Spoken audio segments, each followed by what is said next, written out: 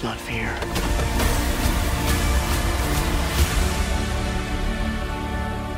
Fear is the mind killer. My Lord Duke. Where the fear is gone, only I will remain. Go, go, go!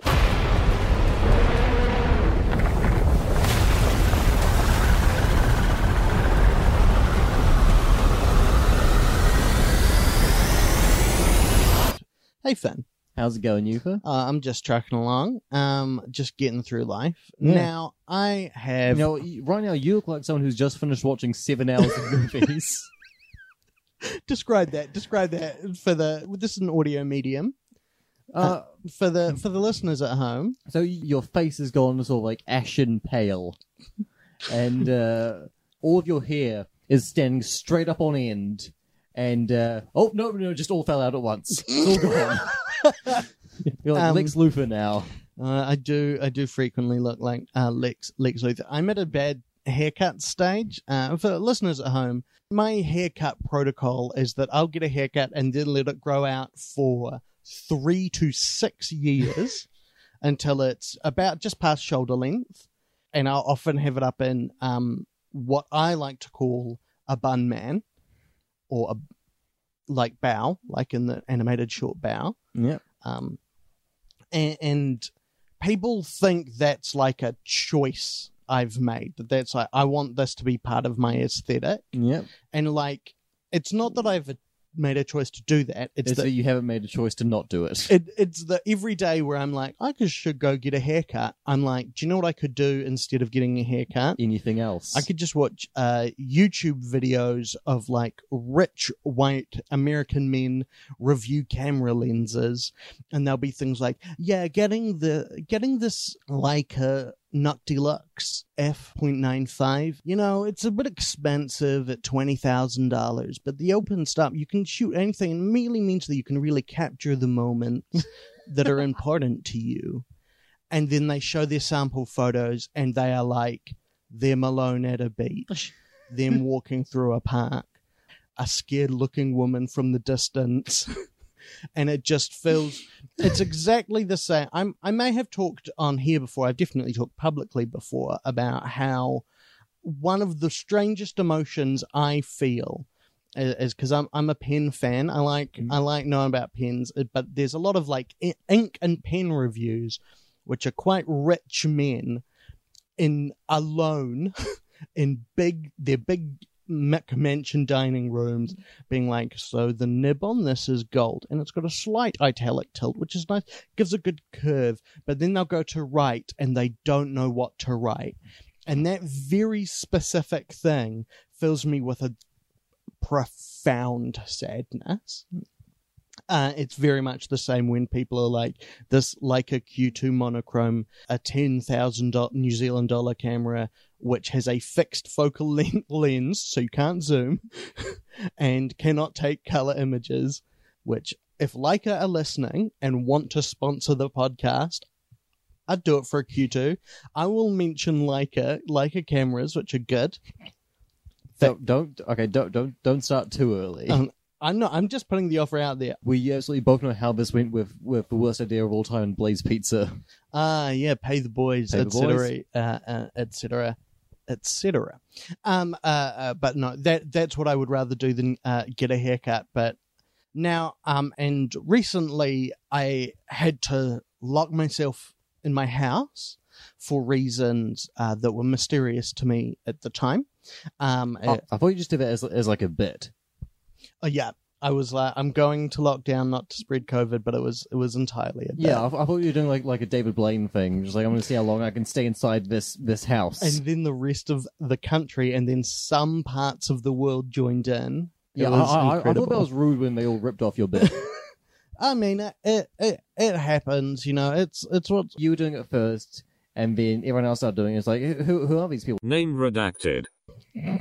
But so during this, what I termed lockdown, a lot of people picked up on, I gave myself a lockdown haircut, which if you don't know what that's like, you get up one day, you look in the mirror and think, fuck, I'd like to feel something again. Yep. I grew myself a lockdown beard, which I then got rid of. My lockdown beard's name is Briar. And I got it quite short, which is like fine because that's just like a nondescript aesthetic addition to people. But because my hair is quite fine, the longer it grows, Yeah, it blows my mind. it sticks up, as you can see. Like either I've just heard something quite shocking or I'm just Jimmy Neutron. And do you ever think about that song and you're like, fine and mind do not rhyme? I mean, there's so, like, of all the songs to pick on for not rhyming, I wouldn't put that at the top of the list. This one says, this one tries to rhyme those two words so many times. Yeah. Like, it really insists on the idea that fine and mind rhyme. Yeah. I don't disagree with you. The flop point of my hair, where it starts to fall and I begin to look a bit like someone is misremembering both Hugh Grant and Prince William at the same time, so I'm just stuck with sticky up, like, what I'd call at best douche hair, and at worst like let me play devil's advocate hair. Now I noticed that you didn't. I have a question to ask you about your appearance. Do you have grey or blue eyes? Oh, I have blue eyes. And so that makes us both qualified, I think, because we talk a lot of things here on Shite and Sound. My name's Uther Shite. My name is Finn Sound Nicholas. Yeah, we're Sound. a podcast. We discuss any situation that comes up. Yep. But I think that part of acknowledging privilege is speaking to the places that you do have status and speaking within your own community and commenting on the work that represents your community.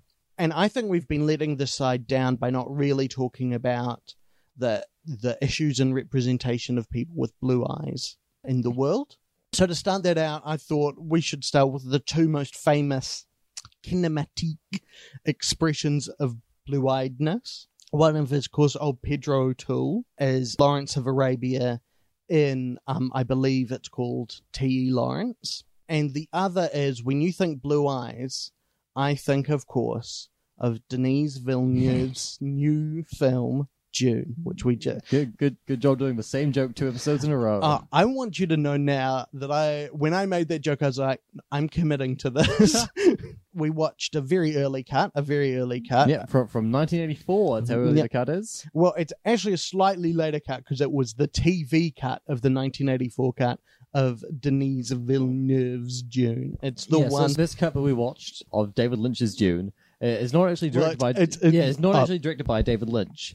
He, of course, directed the theatrical version. This extended cut is credited to a man named Alan Smithy.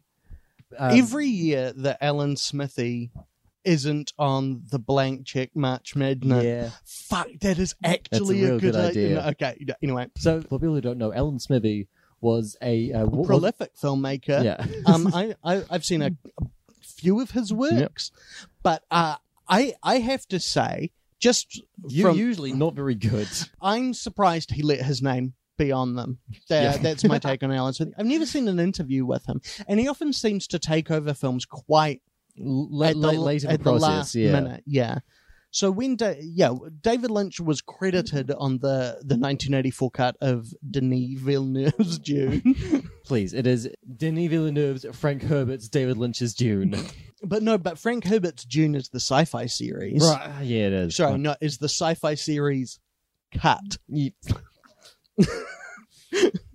Okay, so anyway, Alan Smithy is a now retired pseudonym used by the Directors Guild of America. Okay. For like the Spacers Guild. Yes, it's like the Spacers Guild or the Bene Gesserit. It was a name used for when a director didn't want their name on a movie and was able to successfully petition the Directors Guild to have their name removed from a movie. And Alan Smithy was the name that was put on the movie in place. And that pseudonym has now been retired for some reason. Because it became too well known. The whole point was that people wouldn't know. Yeah. And like the irony is like the major step in the public becoming aware of it was the film Burn Hollywood Burn, an Alan Smithy film that went so bad. I was just about to mention, which was a film that someone made about a film that gets Alan Smithied, and then the director ends up hating the film so much that he Alan Smithied himself. Yeah. Which is a pretty amazing thing. Cool. So that's my intro. Let's talk about those two films through the lens of people having blue eyes. Having blue eyes. Hello and welcome to Shite and Sound, a podcast where two comedians watch one of the masterpieces of world cinema and then followed up with a critically reviled film that is similar in some way. Maybe they share themes, plot, actors, or director. We want to see if counterpointing these two films can bring out some new information or insights. On this episode, we're watching number 84 on the Sight and Sound list, Lawrence of Arabia. David Lean's 4-hour extravaganza of the dude going crazy in a desert. And our second film this week is Dune, Ellen Smithy's borderline incomprehensible story about how if you take enough magic worm drugs, you too can become a gross telepathic fish man.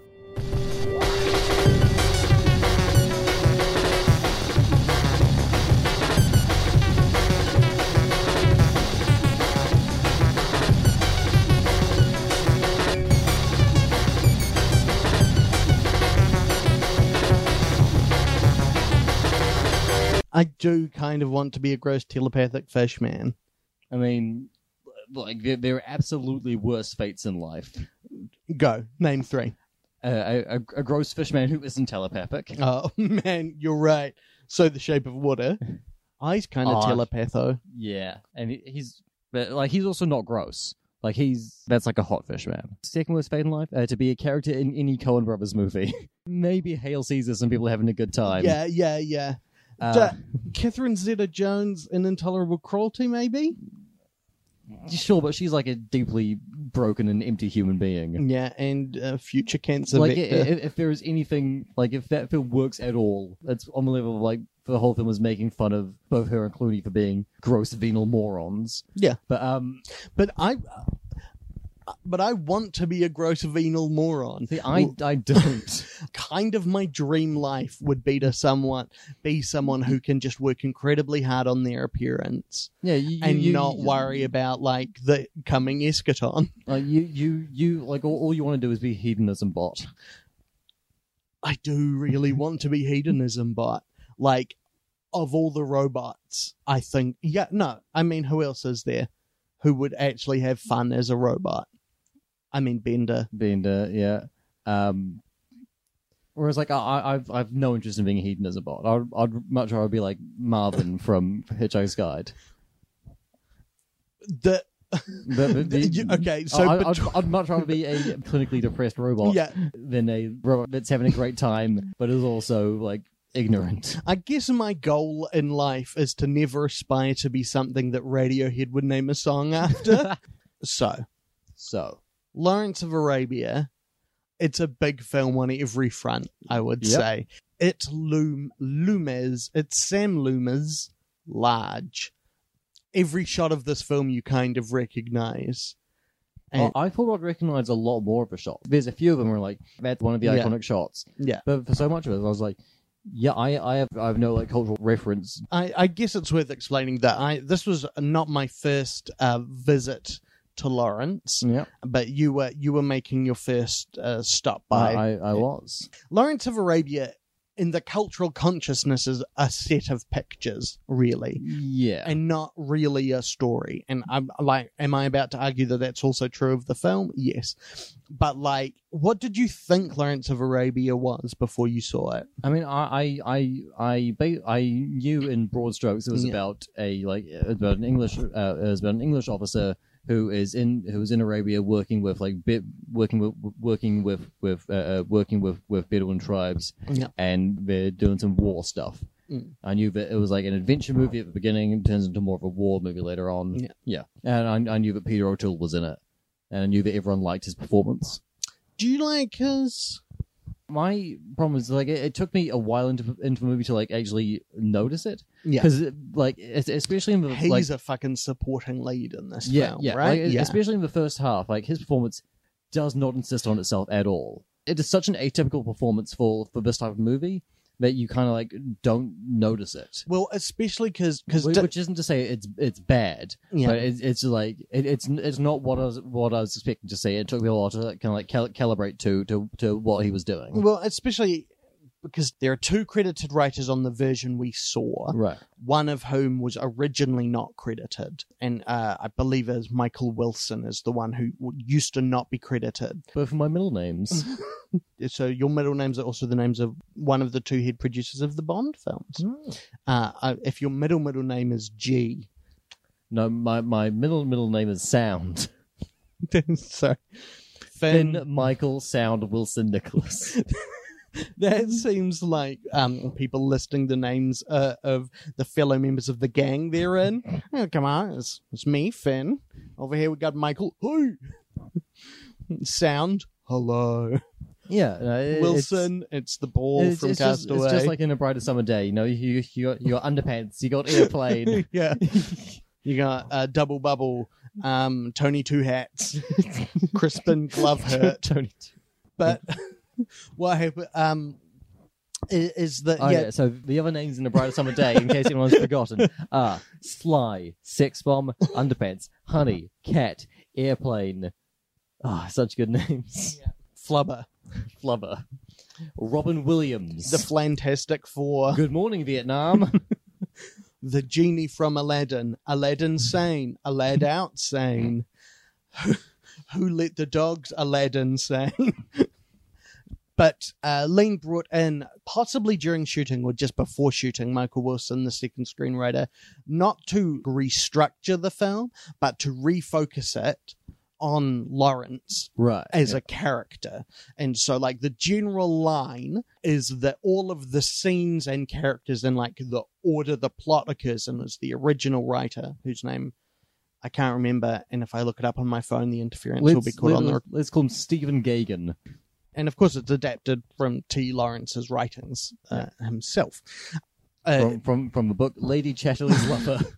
But that Michael Wilson essentially wrote all the dialogue, and with the idea that it was focusing more on character. But that just seems so bizarre to me because I kind of feel like there aren't characters in this film. Every character is kind of representational and is speaking for their whole class, or in some cases their whole race, and that Lawrence is especially not really so much a man as, to begin with, to be an audience surrogate, is that he's there to meet these people and then become more and more invested in their struggle until he's leading their struggle against the wishes of those in command to him, which is kind of like the trick the film plays on you as an audience member, is that you're like, yeah, this is a war film, World War I, hooray, who is this guy?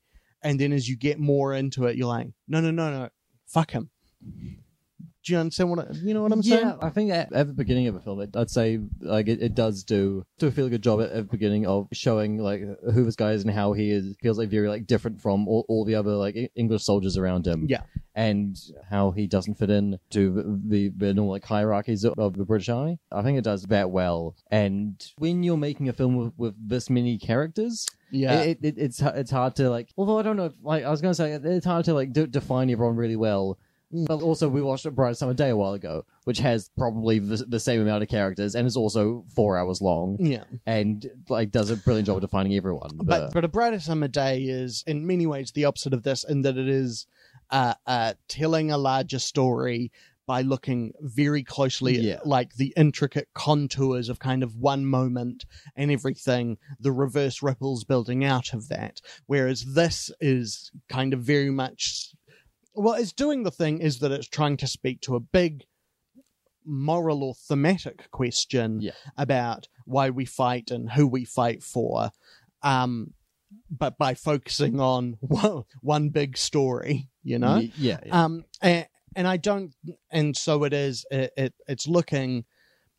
Its scope is obviously like much wider, and so the characters kind of get lost in that, but I don't think that's a bad thing. I just think it is interesting that almost every stated creative aim for this film that David Lean seems to have made, I just like, not only am I like, it's not that I disagree with him, it's that I'm like, you just did not make that film at all, mate.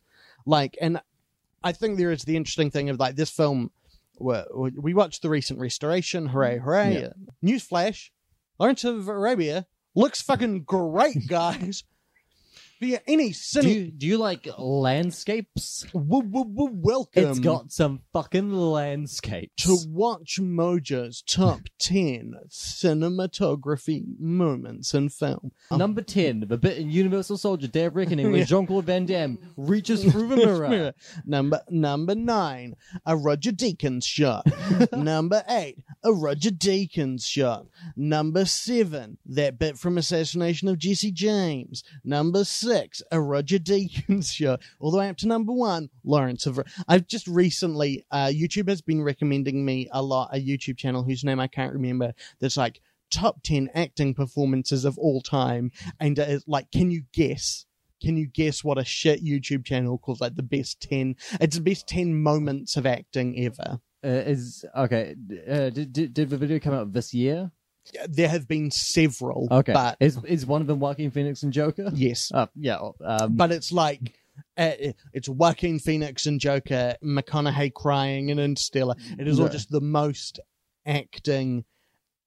Which position did they put Gina Rowlands in A Woman Under the Influence at? I can't remember. I skipped through it because, of course, the algorithm works, and I clicked on it to mock it. 2 different clips of Heath Ledger's Joker as well, of course. The best acting performance of all time, as said by people who've only ever seen one acting performance. No, that sounds like I don't like it. It's just... Anyway. I mean, it's probably the best performance in like a comic book movie, I think. Tobey Maguire does do that dance, though. Yeah, and look, I know you really love Ant-Man and the Wasp. I do really love Ant-Man and the Wasp. Yeah, like Michael Pena in the Ant-Man films. Yeah. Oh no, but like there are no good performances. There are no bad performances in Marvel films. You know, they're just all teal and gold. Yeah. But. Like the interesting thing about how beautiful Lawrence of Arabia is that it is so obviously a choice of a film that looks fucking incredible, but it doesn't. Like I rewatched Jaws recently, as I was telling you about, and it does feel weird watching Jaws because you're like, this just looks like every film, and then you're like, oh no, every summer blockbuster looks like this because they want to look a bit like Jaws. Yeah. Whereas it is hard to think of, like, there are so many things that are clearly influenced by Lawrence of Arabia, but nothing looks quite like it. And that's because they don't have literally hundreds of people raking sand so that they can shoot it in Super Panavision 70 like 2 years in a desert. Yeah. Hey, a year and a half. Let's be nice. And it was several deserts. On the recent restoration, which is the 3 3/4 hours count, it's 3.5 if you take out the intermission and end credits. The intermission? No, the intermission. When that's how you say it. That's how I've always said it. No one's ever corrected me, and I refuse to be corrected now. But. Which is it kind of in its most complete form, but it was cut down a lot, including kind of voluntarily by David Lean. I mean, the irony of David Lean making this film is it's not a lean film. No. But everything he cut was largely, I understand, from the second half of the film, from the war film, as opposed to the kind of atmospheric adventure film that the first half is, which is just absolutely not where I would cut things from this film, because we have this. Let's just. Do you know what we should do on Shite and Sound, Finn? What should we do on Shite and Sound? Let's talk about the plot of Lawrence of Arabia. Woo! So there's this guy, and he's blonde. Yeah. And he has blue eyes. How blue are these eyes? Oh man, Is this guy a spice user? Is he a contestant whose name I cannot remember on the first season of The Great Kiwi Bake Off? Because those are blue eyes. Is this guy a Velvet Underground song? Because he's got pale blue eyes. They're not really pale. But... Is this a man with pornographic oculuses? Because those are blue eyes. Is this guy a Velvet Underground song? Because he's Sister Ray. Is this guy a Velvet Underground song? Because honestly, with the passage of time and the more we learn about the controversial views of the people behind it, the harder it is to enjoy sincerely and uncomplicatedly. Well, I mean, look, there's only one album that Nico's on. Yeah. So you can choose to ignore that if you want.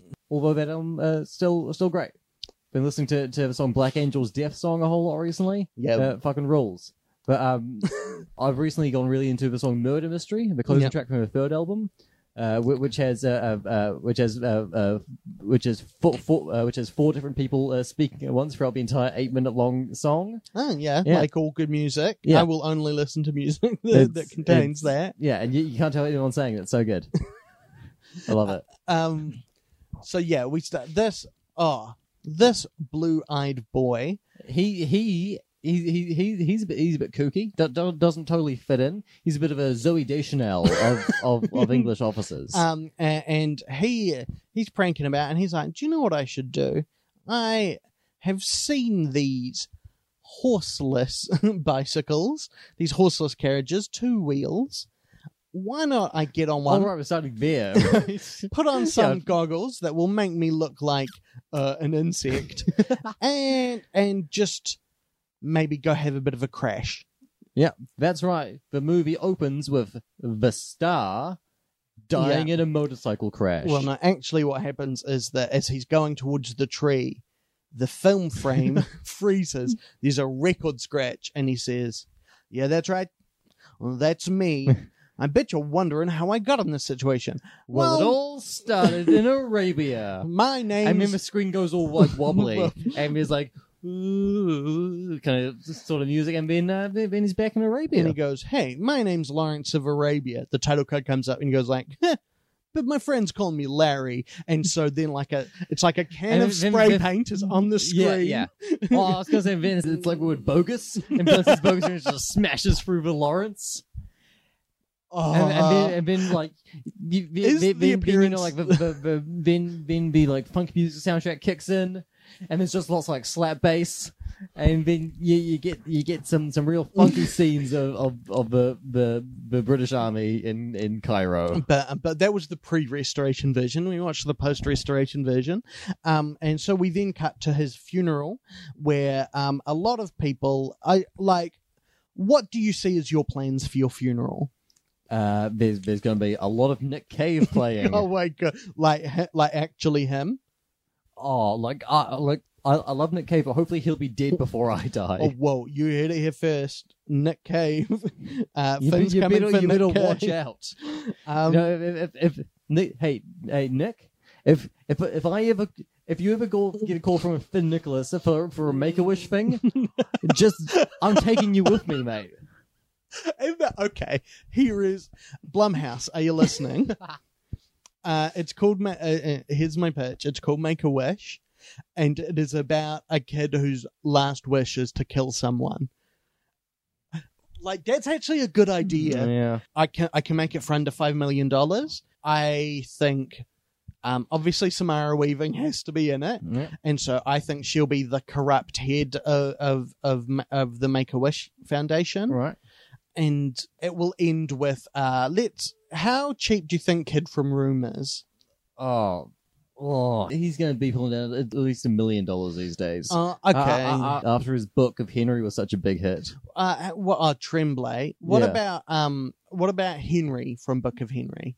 What do you think he's costing these days? Oh, I mean, I'd say he's probably pulling down less for Tremblay. Okay.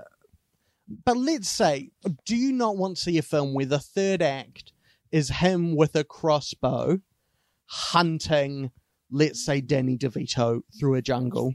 Yes, I do want to see that. That'd be great. Yeah, and just while we're on the subject, I'd like to pitch my Blumhouse movie. Yeah. Which is It's a gritty reboot of Fantasy Island. well, no, it's a movie about a person who kills people by vomiting into their mouths. It's called The Purge.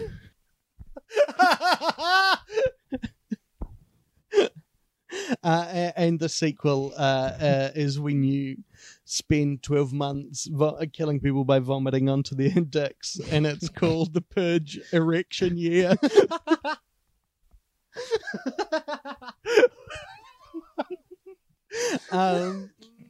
And then someone tries to kill you with boxing gloves that vomit, and it's called The Fist Purge.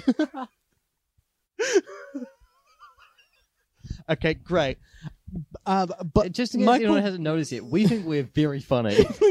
but I think we are funny. Yeah, no, same. I can't believe you just said we think we're so funny, and I was like, yeah, but we are. Oh my god.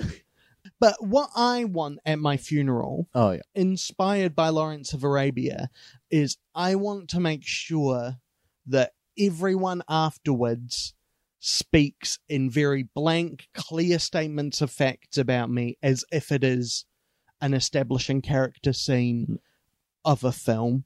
Because like Lawrence of Arabia, good. Is its dialogue good? No, shmoo. But they are like, yes, T.E. Lawrence, the man who just died. Lawrence The man, the myth, the legend. the Lawrence You know, of he Arabia, told me they you call miss him. 100% of the shots you don't take. And he worked If you with... can't play for big dogs, you sit on the porch. He helped them fight the Ottoman Empire during World War One, which was in the past from our perspective. Did he like camels? Oh, you betcha he liked camels. And then a You'd journal... ride a camel from dawn till dusk, and you know what? The dawn and the dusk, they'd look pretty much the same, because they're both shot during the day. And then a journalist shows up and speaks to a general, and the journalist is like, I'm just a journalist who just met him once, but we had a guy, scrape. I'm from America. Now, see? And the general is like, well, I only knew him twice. And you're just like, in retrospect, you're just like, you're basically inserting spoilers for your coming film at this point. But then very quickly, we go back, we're in Egypt. There's one thing that I really like in the funeral sequence, which is when after the journalist finishes talking to one person who's just like only spoken about him in glowing terms, the journalist walks away, and the guy who I think is a general was like, he was also a fucking lunatic. Yeah. And then another guy comes up and is like, I take great exception to you saying that he was a great man. And Jim was like, did you ever meet him? And it's like, I shook his hand once. He was lovely. And at my funeral, because I think it's a safe bet that I will die first out of the two of us, and 50-50 odds that it's at your hands. And it's going to be me or it's going to be Briar. So anyway, the screen goes all wavy, and we see some old military dudes in their World War One regalia, wearing their red tags, so we know that they're going forwards in the temporal pincer movement. They're hanging out in a basement in Cairo. Yeah. And one of them's kind of like a schmuck. Yeah. You know, but like with an English accent. But we only know he's a schmuck because Lawrence spends this whole scene being like, hey, can you give me that pencil? And he's like, okay. And he's like, oh, I could finally find a pencil, idiot. Or just, and then later it's like, do you want a cigarette? Take one from him. It is like your performance right now is so much bigger than Pedro Tools. Yeah. He's just, I don't mean this to sound offensive in any way, but he's just sort of flopping about. Yeah. Like he's just sitting down and just talking very quietly with this kind of like slightly camp edge, and he's just doing kind of like bon mots at people. Well, knowing that De Laurentiis, who produced this film, had another De Laurentiis. Wait, not really? Dino. Yeah. Okay, so that's another connection between the two movies. Oh. They're both produced by a guy called De Laurentiis. Is it? Anyway, T.E. Lawrence himself was, some people believe, queer. And there was a play called Hoss, I think, that was about that. At about the same time, which the producer No, okay. There was a producer called Spiegel and a producer called Harris. Yeah, Spiegel. It was Spiegel, the producer of this film, worked very hard, unsuccessfully, to get the play about T.E. Lawrence's possible homosexuality suppressed. And yet, I think Peter O'Toole's performance in this film is pretty heavily and non-pejoratively or judgmentally queer-coded. Yeah. And which is really interesting to me. It also brings me to kind of like my favorite thing about him as a character, which is also like it's Bogart and Casablanca, just the era of films when the way you made a mainstream hero popular was just have him be a pissy bitch to everyone around him. Just like, nah, yeah, idiots. Yeah.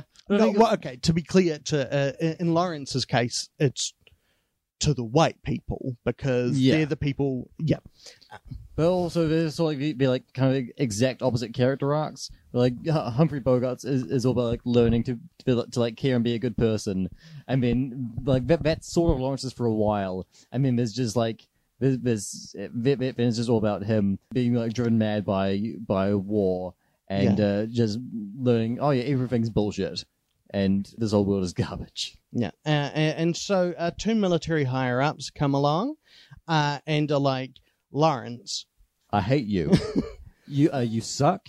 You don't salute properly. Yeah. Like you're just like you keep talking back to me even though I'm General, so I'm better than you.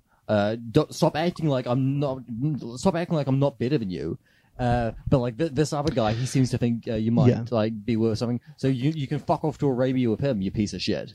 Yeah, where they have to essentially kind of like they're being sent to like, not in these terms, but to like civilize the rebel. Yeah, and that officer that he's being sent with is played by Claude Rains from Casablanca. Yeah, I haven't seen him in many films. Oh, really? I have trouble seeing Claude Rains. Oh. Why? Because he was in The Invisible Man, Finn. Oh no! So after he meets Claude Rains, do you know what he does? He goes to Arabia. Yeah. And then for the rest of him, he's pretty much in Arabia. Well, and he looks at the camera and says, that must mean that I'm Lawrence of Arabia. Yeah, and he winks. And then it cuts to Leonardo DiCaprio in Once Upon a Time in Hollywood, and he's pointing at the screen. Oh, right. I thought you were describing Lawrence of Arabia watching Once Upon a Time in... Yeah, Lawrence of Arabia watching Once Upon a Time in Hollywood, pointing at Leo pointing. Yeah, no, it cuts to the scene from I Am Legend where they watch a scene from Lawrence of Arabia. Because you know how there's that art piece, the very famous one, by an artist whose name I cannot remember. It's called something like Phone Call, and it's about 2 hours long, and it's essentially a fictional phone call assembled out of phone calls from films. So it is like you see. I think you're thinking of The Sunflowers by Van Gogh. Yes, no, Yep. you're right. So Famous close. video installation artist Van Gogh. Van Gogh. It's one of those names where there are like 15 different ways to say it, and they're all sort of fine. I think it's Gogh. Yeah, but no one wants to say that though. I do. Like, who can, like... Anyway. So Lawrence, He's in Arabia. he's in Arabia. What's he doing there? He's mainly on a camel, Yeah. walking into the distance. Yeah, he meets up with some guy. Don't bother learning his name. This dude's around for like 25 minutes. But it feels a lot shorter than that in the grand scheme of the movie. Yeah, when you're like everything is but a moment in this film. But yeah, this is the first time you really get into like the iconography of Lawrence of Arabia, when it is just these dazzling, like super saturated landscape photography vistas of endless sand with like insignificant dots of people drifting through them. Yeah. And it kind of, it's all a build, and like, yeah, these two guys, Lawrence and his friend, whose name I believe was like soon to be dead, Yeah. are going to meet the group he's supposed to be civilizing or bringing under control. Well, yeah, the Bedouin tribes of Arabia are at war with the Ottoman Empire, and one of the leaders of this fight is a man named Prince Faisal, who's played by Alec Guinness in Brownface. Yeah. And apparently this Brownface was so good that actual Arabs couldn't tell the difference. IMDb trivia for Lawrence of Arabia is a lot of interesting technical information, and also a lot of like, the people in Brownface were so convincing that even the locals thought they were, and you're just like, no. And that is like... Fake nose, lots of concealer. Well, it is Fake beard. And in this film that works so hard and like so much, like it kind of feels like this film is effortless in that it kind of feels like, oh, of course it looks good. They took a 70mm camera out into these beautiful vistas and pointed it at them. Yeah. But it's 1962. There are major technical issues with the camera, with the lenses. So there's so much invisible work that Lena's putting into blocking and things like that, so that every frame looks incredible. Yeah, and just like there are just shots where you're like, how did they coordinate this to all happen? Because like the fucking camera is like a good like 2 or 3 kilometers away from the people who are actually doing the acting. Yeah, and the visual fidelity of shooting 65mm brings like there's this beautiful detail in people's faces, and it kind of turns people into objects, but not like Dusk Till Dawn. But like sculptures, people kind of become more than themselves, like monoliths, like everyone is carved on a non-problematic Mount Rushmore. And with all of that, you think they would have done a better job hiding the fake noses, which I'm sure are like incredible for their fucking time. Yeah. And just a real, like the one visual gesture of this film that feels incomplete or stilted. And like so much of this film's slow pace is dictated by the fact that like when you're working on that bigger scale of picture, fast cutting feels weird and gross, you know? And so as we learned in some of the more poorly cut bits of Denis Villeneuve's 1984 TV cut of Dune. But this early introduction to the world and cinematographic thing kind of climaxes in what in my mind is the most iconic bit of the film, which is from nothing, through a mirage, the illusion of water in the distance, Omar Sharif on a camel approaches, starting first as this kind of abstract black dot and then resolving into into a shape and then a person. And it is just like... Because you're seeing him through a mirage, you're looking at him for about a minute before you see him like touching the ground at all. Yeah. It's just this shape kind of like floating faster and faster towards the camera. And it's so cool. Well, and in any modern terms, this is a blockbuster film. This film cost, in modern equivalent, probably like $150 million to make. And like part of that is the fact that they had to design and build a specific lens that they only used on one bit, and it was that bit. Okay. And that lens was so specifically designed to capturing that shot that it's useless for almost anything else. It cannot be used again. But yeah, Omar Sharif comes in and shoots the other guy. Yeah, he shoots the other guy because he was drinking from his well. Yeah, and him and Lawrence have a bit of a terse confrontation. Yep. But eventually is like, oh, come along, come meet my Bedouin bros, my Beta bros. Oh, sort of. Like, he basically abandons him in the desert. Lawrence was with this guy to take him to Prince Faisal. Then Ali shows up. He kills the guide, and Lawrence says, like, you just killed my guide. I'm trying to get to Prince Faisal. And Ali says, well, you'll never find him without me. I mixed it up with the later bit when people go out on their own. You'll never find Prince Faisal without a Bedouin. Yeah. And Lawrence's like, fuck you, I'll do it. I'll do it anyway. I don't give a shit.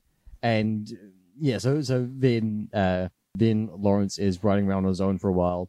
There's a scene where he's riding through a valley and he starts humming and he hears the hum like echoing dozens of times, and then there's the like one part of the movie with like fast cutting where he's just like he's making like lots of different noises and just hearing them echo and just having a great time with it. Well, and it is like so much of the aesthetic success of this film is in doing simple things perfectly, right? And it is just like, it feels like, I don't want to call it a cliche, but I've seen enough scenes in films of people enjoying echoes in their voices. Yeah. But it's like, why do it when it's like, that scene exists, you know? I mean, he sings a ridiculous song. Yeah, it just reminds you like how shit all music was before, like 1957. It's like, oh no, there was good jazz before then, but like all music that like white people liked before 1957, just unmitigated trash. It's almost as if good music comes from actively resisting white people. Oh fuck! Which is, to be clear, good for music, but more importantly, were bad. I mean, there's also good classical music, but like all good, good popular music Yeah. enjoyed by white people came after 1957. But it's a crazy song. It's like, my old mom's made of cheese, she curdles in the rain. I'm made of ice cream and mice eat me when I sleep. My old dad's a carpet monger, he fucks the ground. It became a real Dalton Wilcox song at the end there. I mean, I don't think a song is complete until someone has fucked the ground. Any who. He eventually meets up with another British Army officer. Yeah. Who is like Prince Faisal's aide, and Mr. was like, "Oh yes, I'll take you I'll take you to Prince Faisal. Come here, come with me. Well, Prince is expecting you." Yeah. And they go along, and Prince is like, "Hey, I'm Alec Guinness. Yeah. Do you want to see a Star War?" Well, it is. This is at the point where you're like, because obviously, brown face is unacceptable. Yeah. Asterisk, Cloud Atlas, question mark. But also, we'll get to Cloud Atlas one day, surely. And I'll talk about how the problem with Cloud Atlas is that the world is not good enough to have Cloud Atlas in it yet. But it is. The joke I keep wanting to make is I just can't believe that Star Wars is the film Alec Guinness was embarrassed to be in. But it's like, you wouldn't be embarrassed to be in Lawrence of Arabia, and like, you both want to be like, it was the time, we have to accept it. And like, obviously it is the film as we judge it, but you're also like, you knew enough that people who weren't white were people enough to, have accepted that maybe they shouldn't be slaves, and maybe in some places they should vote and be treated as if they were people, because just to be clear, they are. So I don't kind of want to be like, oh yeah, he's in brownface, but it was the time. I kind of want to be like, no, even at the time I wish they had been brave enough. Yeah. This movie was made in England in the early 60s. Yeah. This is 20 years before the black and white minstrel show ended in the UK. Like 16 years, I think. Like, it was. Anyway, England's fucked, and it always has been. Yeah. As we talked about while we were watching the film, this is the longest film to contain no women with speaking roles. Or maybe even no women on screen. No, there are a couple. Oh, in one scene, there are a bunch of dead women, and that's the closest we get, really. I think the only woman that gets a close up is a pin-up on the wall. Right? Yes. Yeah. Of a woman belly dancing, I believe. I'm so worried that I'm pretty sure belly dancing feels like that's a racist term, but I don't know the right term. I'm sorry. Anyway. But the other interesting thing about Alec Guinness is that Alec Guinness loved T.H. Lawrence and had played T.H. Lawrence on stage in the play speaking. T.E. D.H. Lawrence and T.E. Lawrence. In the play that the producer tried to get things. And it's, these things connect up. But anyway. It's almost like this podcast is about looking for connections between different things. I love humans always seeing always seeing patterns and things that aren't there. Brackets, McGann, 1996, close brackets. Doctor Who, the movie, in theaters now. Hey, that's the one good scene in there. It's the one really Doctor Who scene. And that ends with them kissing and then going, oh yes, and she goes, what? And he says, these shoes, they fit perfectly. It's a good scene. I might watch that later. Just that scene. There's also a bunch of bits where Eric Roberts turns into like a weird CGI worm. Finn, what the fuck are you... No, okay, like he's a CGI worm before he becomes Eric Roberts. Is that what happens? It's a morphant death worm. But, I mean, I know we're not always up on the terminology. And the worm is the master. Eric Roberts is the body it possesses. No, I know. I'm so sick of you making these elementary mistakes. And it makes us both look bad on this, our podcast. Yeah, he's meeting up with Obi-Wan Ben Laser Sword Kenobi. Yeah. And he's like, have you thought about, like, doing war better? And Fox was like, yeah, man, I really want to do war better. And then his current English officer aide is like, Nah, you gotta do war. You gotta do war my way. Yeah. You gotta do it the English way. That's the only way. Yeah. You gotta have discipline. You're gonna have discipline, my boy. And then Lawrence is like, "You're a load of this fucking loser. Yeah, and it is. You should do cool shit. You got camels. You got swords. You should ride around with camels and swords and fuck people up." But and also, like, of my favorite scene in this film, this is my favorite scene that is not just pictures, if you know what I mean.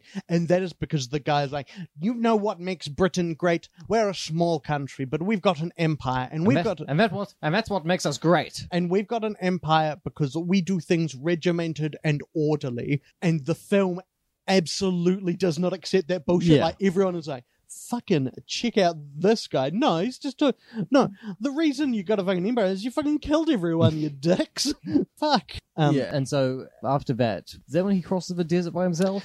What Lawrence is supposed to actually be doing is securing access to a canal. Yeah, to the Suez Canal. Yeah, and there's a town that is controlled by the Ottomans. Yeah, it is a town called Aqaba. Yeah, which he is to lead them to, and so it's kind of we begin. Well, like he's not actually supposed to do that. Like that's his idea is to take Aqaba. Yeah, sorry, I misspoke. Yeah. He's just supposed to like be like an aid to the Bedouins and to take note of what's happening there, and like to kind of like be a spy for the British. Well, there are a couple of battle scenes in here to show the Ottomans. In fact, one is before we meet Obi-Wan Kenobi, which is the strafing run by this biplane on them, and just the sense of immeasurable, horrific chaos. Yeah, and which is and this is when like the lone adventurer, it is, you begin to feel the war. And the thing I like about it is that it's not fun. The violence in this film always manages to be beautiful. There's never a catharsis to it. It's always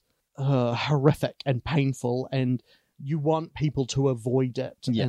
And yeah, but then it's kind of, it becomes like the next 40 minutes of the film is him meeting the Bedouins and becoming kind of good mates with them, and earning their respect. Yeah. Because he, like, the thing I like is that this isn't a fucking like Last Samurai thing. He doesn't have to learn to trust them. He's like, these dudes are fucking cool. Yeah. I just want to hang out with them. Yeah. And see if I can help them do cool shit. But they earn his trust through a variety of things, and it's the long trip. I just cannot name the name of that town, is just not sticking in my brain. Aqaba. And along the way there's the point where he splits off and goes alone, and Sharif goes alone for a bit as well, right? It's sort of hard to tell. Yeah, no, well, like, this is where it kind of like, he's earning their trust. A major point of conflict is that he really struggles with the fact that they kill their wounded so that they won't be captured by the Turkish. And he is, for someone who's in the British military, he really hates that idea. And like a big character moment for him just before the attack is the first time he does that. So that he kills someone who's been wounded, right? No. So there's a part where they all have to cross the desert together. And it's supposed to be like a desert that's impossible to cross. And he's like, no, we're going to do it. We're going to get to this place faster than anyone else. And it's going to be great. We're going to take the Ottomans by surprise. Yeah. At one point, while they're crossing the desert, he notices that one of the camels doesn't have a rider anymore. And one of the, he's like, what's up with that camel? And it's either Ali or Faisal says, you know, I guess the guy riding on it fell off. He's gone now. We're not going to bother looking for him. They'll just waste time. And he has a problem with that. That night he starts saying, we have to go back and get him. We can't just let a man die out in the desert. That's fucked. And Ali says, no, fuck you, you're wasting time. We cannot afford to think about things like that. Yeah. We're going to Aqaba. We have to do that. Yeah. And he says, no, I'm going to go find him. He rides off on his camel, and that's when we start seeing footage of this other guy walking through the desert. Mm-hmm. You know, he's dying of dehydration. He's taking off all his clothes to avoid the heat, and we see Lawrence riding towards him. Then the Bedouins made camp, and we see Lawrence riding back into camp with this man clinging to the back of his camel, and yeah, and so he saved this man from dying in the desert. And that is the thing that like really earns him the trust of the rest of the Bedouins. They'll be like, okay, this dude, this dude actually gives a shit about us, and he's willing to risk his life for us. But later he does also shoot a wounded guy, and that's a Yeah. So a bit later on, there's a fight between the men. That's right. One of them's wounded, and he's about to execute this wounded man. And he looks down and he sees that it's the man that he rescued. Yeah. And it's a really like horrifying, difficult moment for him. Well, and it is for me kind of the first time that the character is put into any kind of conflict in the film, and that it's the thing. It's like, that's not the previous 90 minutes of this film at this point have been good, you know, but it's the first time he's questioned or interrogated, and it is interesting because so much it feels like the arc of the film. And it kind of is like him with this. He quickly comes to a very clear moral position, which is like, these guys have been killed by the Ottomans, and this is their home. We should help them fight the terrorists. Yeah. And then he follows that essentially to madness. Yeah.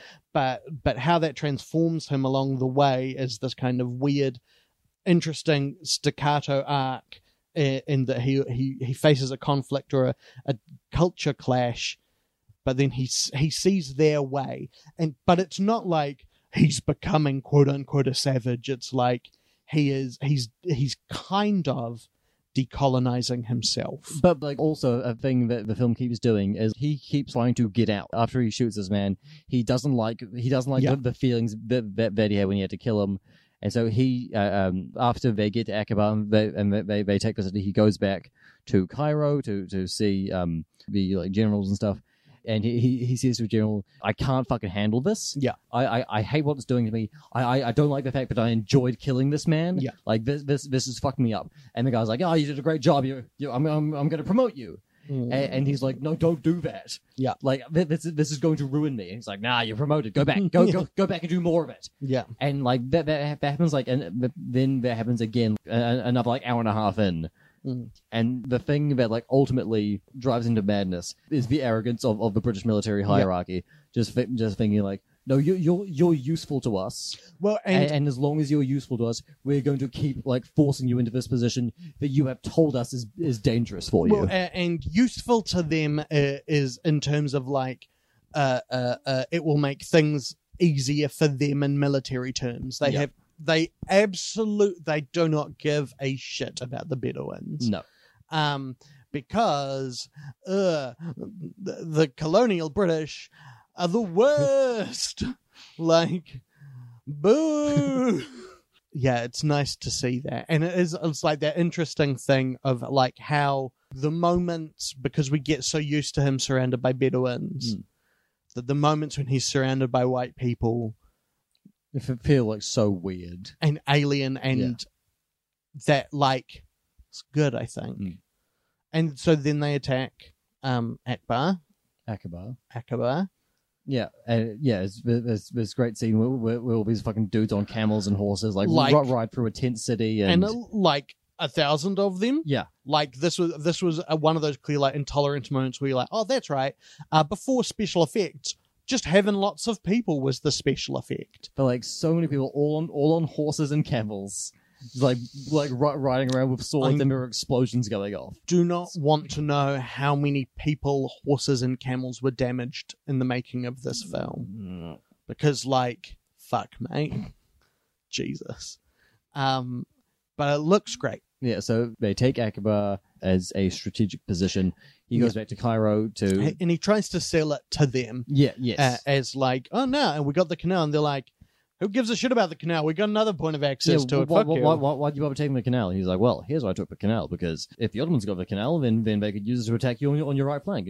And the general's like, yes, right flank.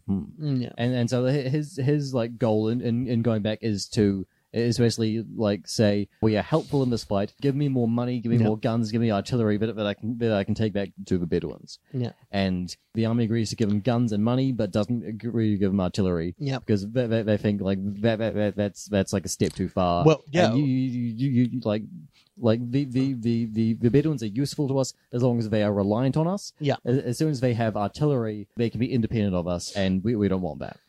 Because they're the worst. Yeah. I wonder, do you think because this film was famously banned in a lot of Arabic countries. Okay. Sight unseen. Right. And there's a famous case of, I cannot remember the country. I think it was possibly Egypt. I think Omar Sharif, who's Egyptian,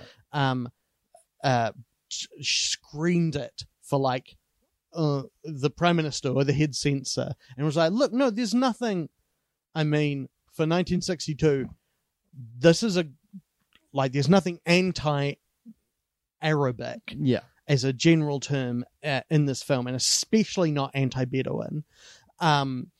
And so I think it got a release in Egypt and did very well there, which is odd to me because I thought like the people who should be mad about these films are the British, right? Like, and admittedly, I think it was made half with British and half with American money, and like the Americans can be like, yeehaw, cool, let's dump on them Brits and build ourselves an empire that in many ways will be the equal of theirs in destructive property. There's one American character in the movie, and he also doesn't like come off like particularly great. Yeah, he's a journalist, and his entire thing is he wants to make war look heroic and cool, so that America will join World War One. But it is, and like this film was not a sleeper hit. This is a blank check that cleared. Yeah. And it was critically acclaimed at the time, 10 Oscar nominations. The bit of trivia on that is it probably would have been 11, but a clerical error meant that they did not submit the costume designer's name.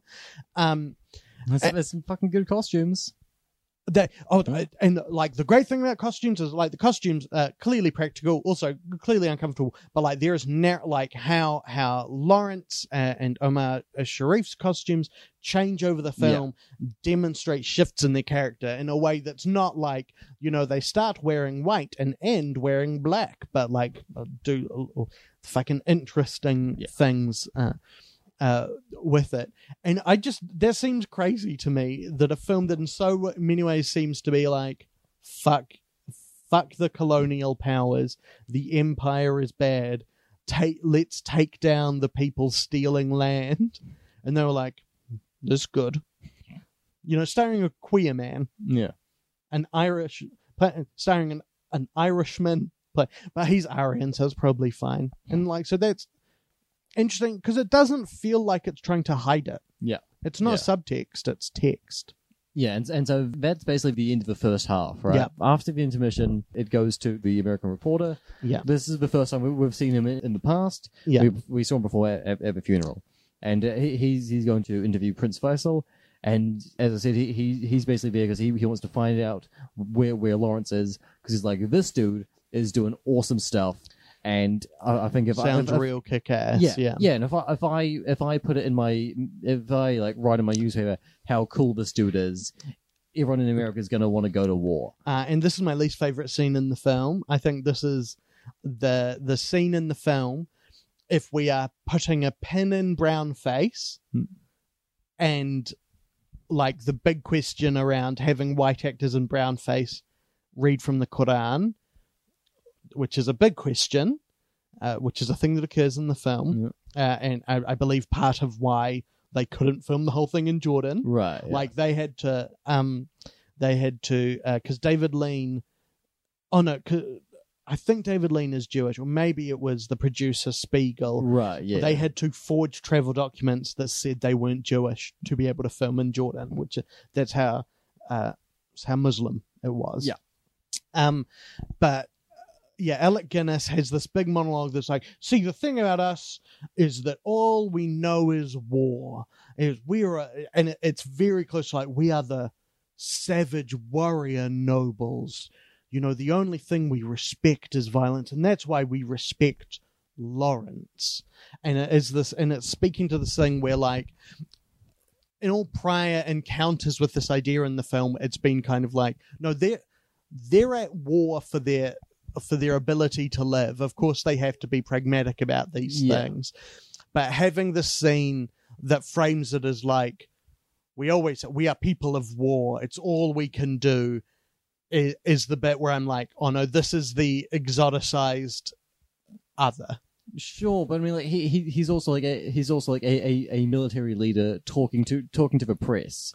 How much of it do you think is like this is what the film believes about Arabs, and how much of it is like this is something that he is saying because he thinks it makes him sound good? For a film that works so well at other points, to have characters state things and then question it, that it does not, for me, question that moment, says that the film agrees with it a bit, I think. Okay.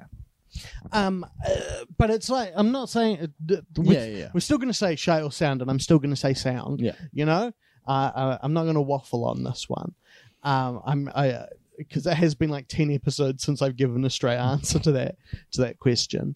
And so then the second part is very much kind of about dealing with the consequences of them taking Aqaba in a way. Yeah, we see that Lawrence is now essentially a guerrilla fighter. He's leading like a small band of Bedouins around. They're blowing up trains. They're doing ambushes, doing lots of cool stuff to fuck over the Ottomans and try and kill the men and destroy their supply chains. This is where the photographer meets up with them, and he's hanging around for a bit. And, you know, while everyone's like on a ridge, like firing machine guns, he's just like jumping up and like taking a picture. And then after they derail one of the trains, I did notice that he's working old bellows cameras. Oh yeah, where with attached direct optical view pieces, which I think. And he doesn't have his eye to the viewpiece each time, which I think will fog the film. Because later, one of his cameras is destroyed, and it's like, why be sad? I think none of those shots are usable. But I currently, I don't. I might be wrong on that. So during one of their train blow 'em up heists, which is fucking sweet as. Yeah, I'm pretty sure. Like it still looks like they derailed an actual train to do that. I mean. They had $150 million. Yeah. You probably can't derail a real train today with $150 million. Wasn't that the big struggle they were having on Mission? On Skyfall? Yeah, they're like, no, you can't blow up a tube and drive a train into the sewers. No, it's absolutely not on Mission Impossible. Bojo. No, if the people who made Bond films asked Bojo for anything, he'd do it. Right? What an upsetting man.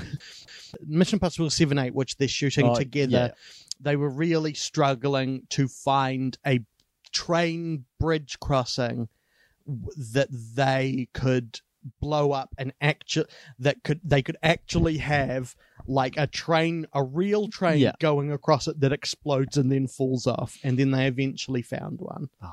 I'm so excited.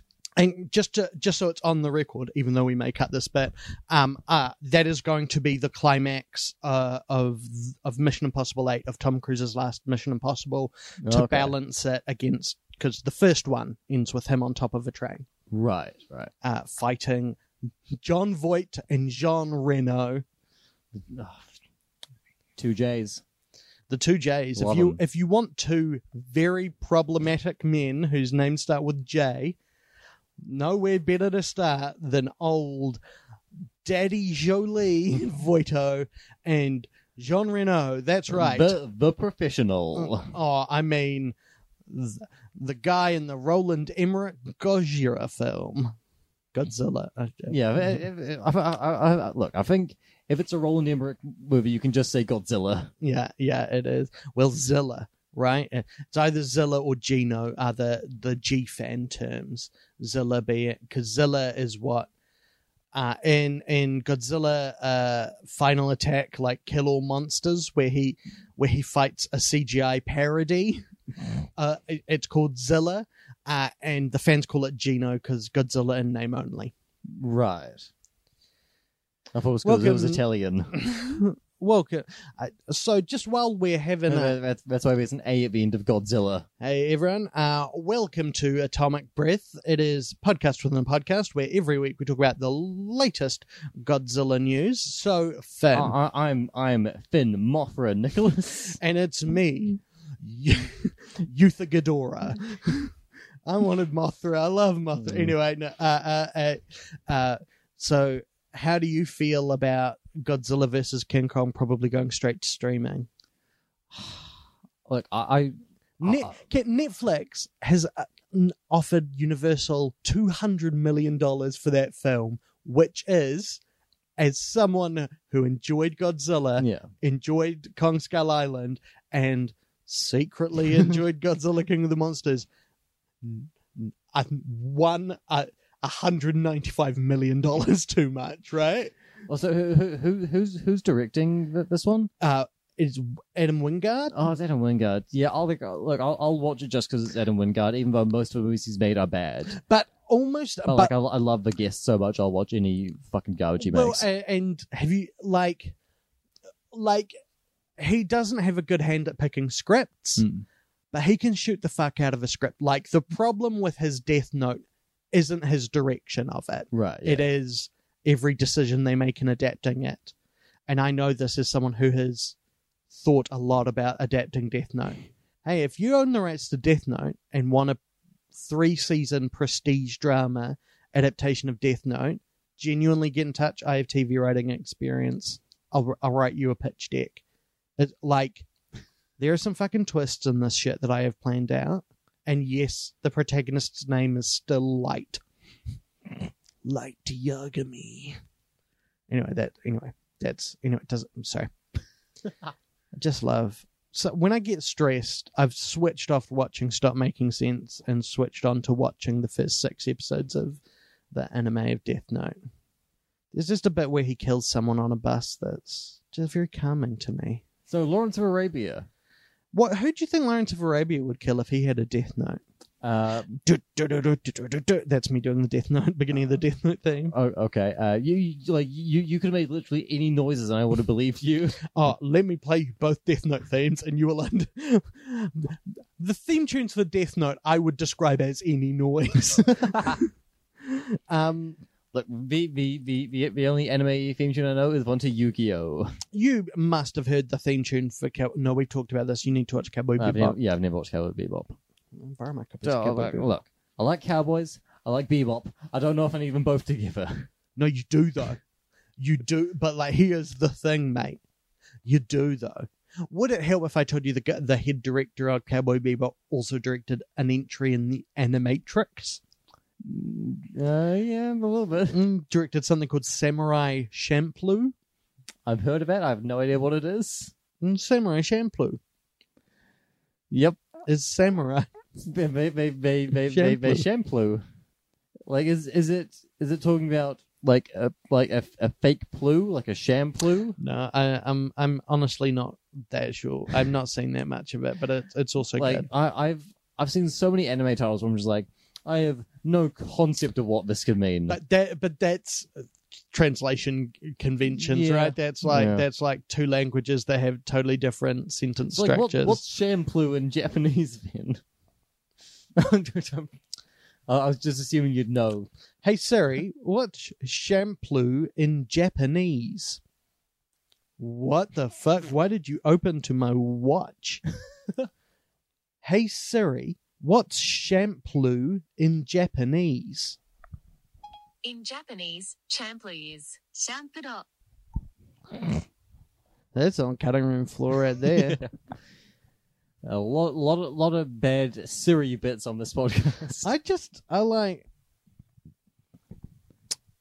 Hey Siri, no, fuck. Hey Siri, can you name every single Rainer Werner Fassbinder film? Here are some movies. A Charlie Brown Thanksgiving. Fireball, Visitors from Darker Worlds.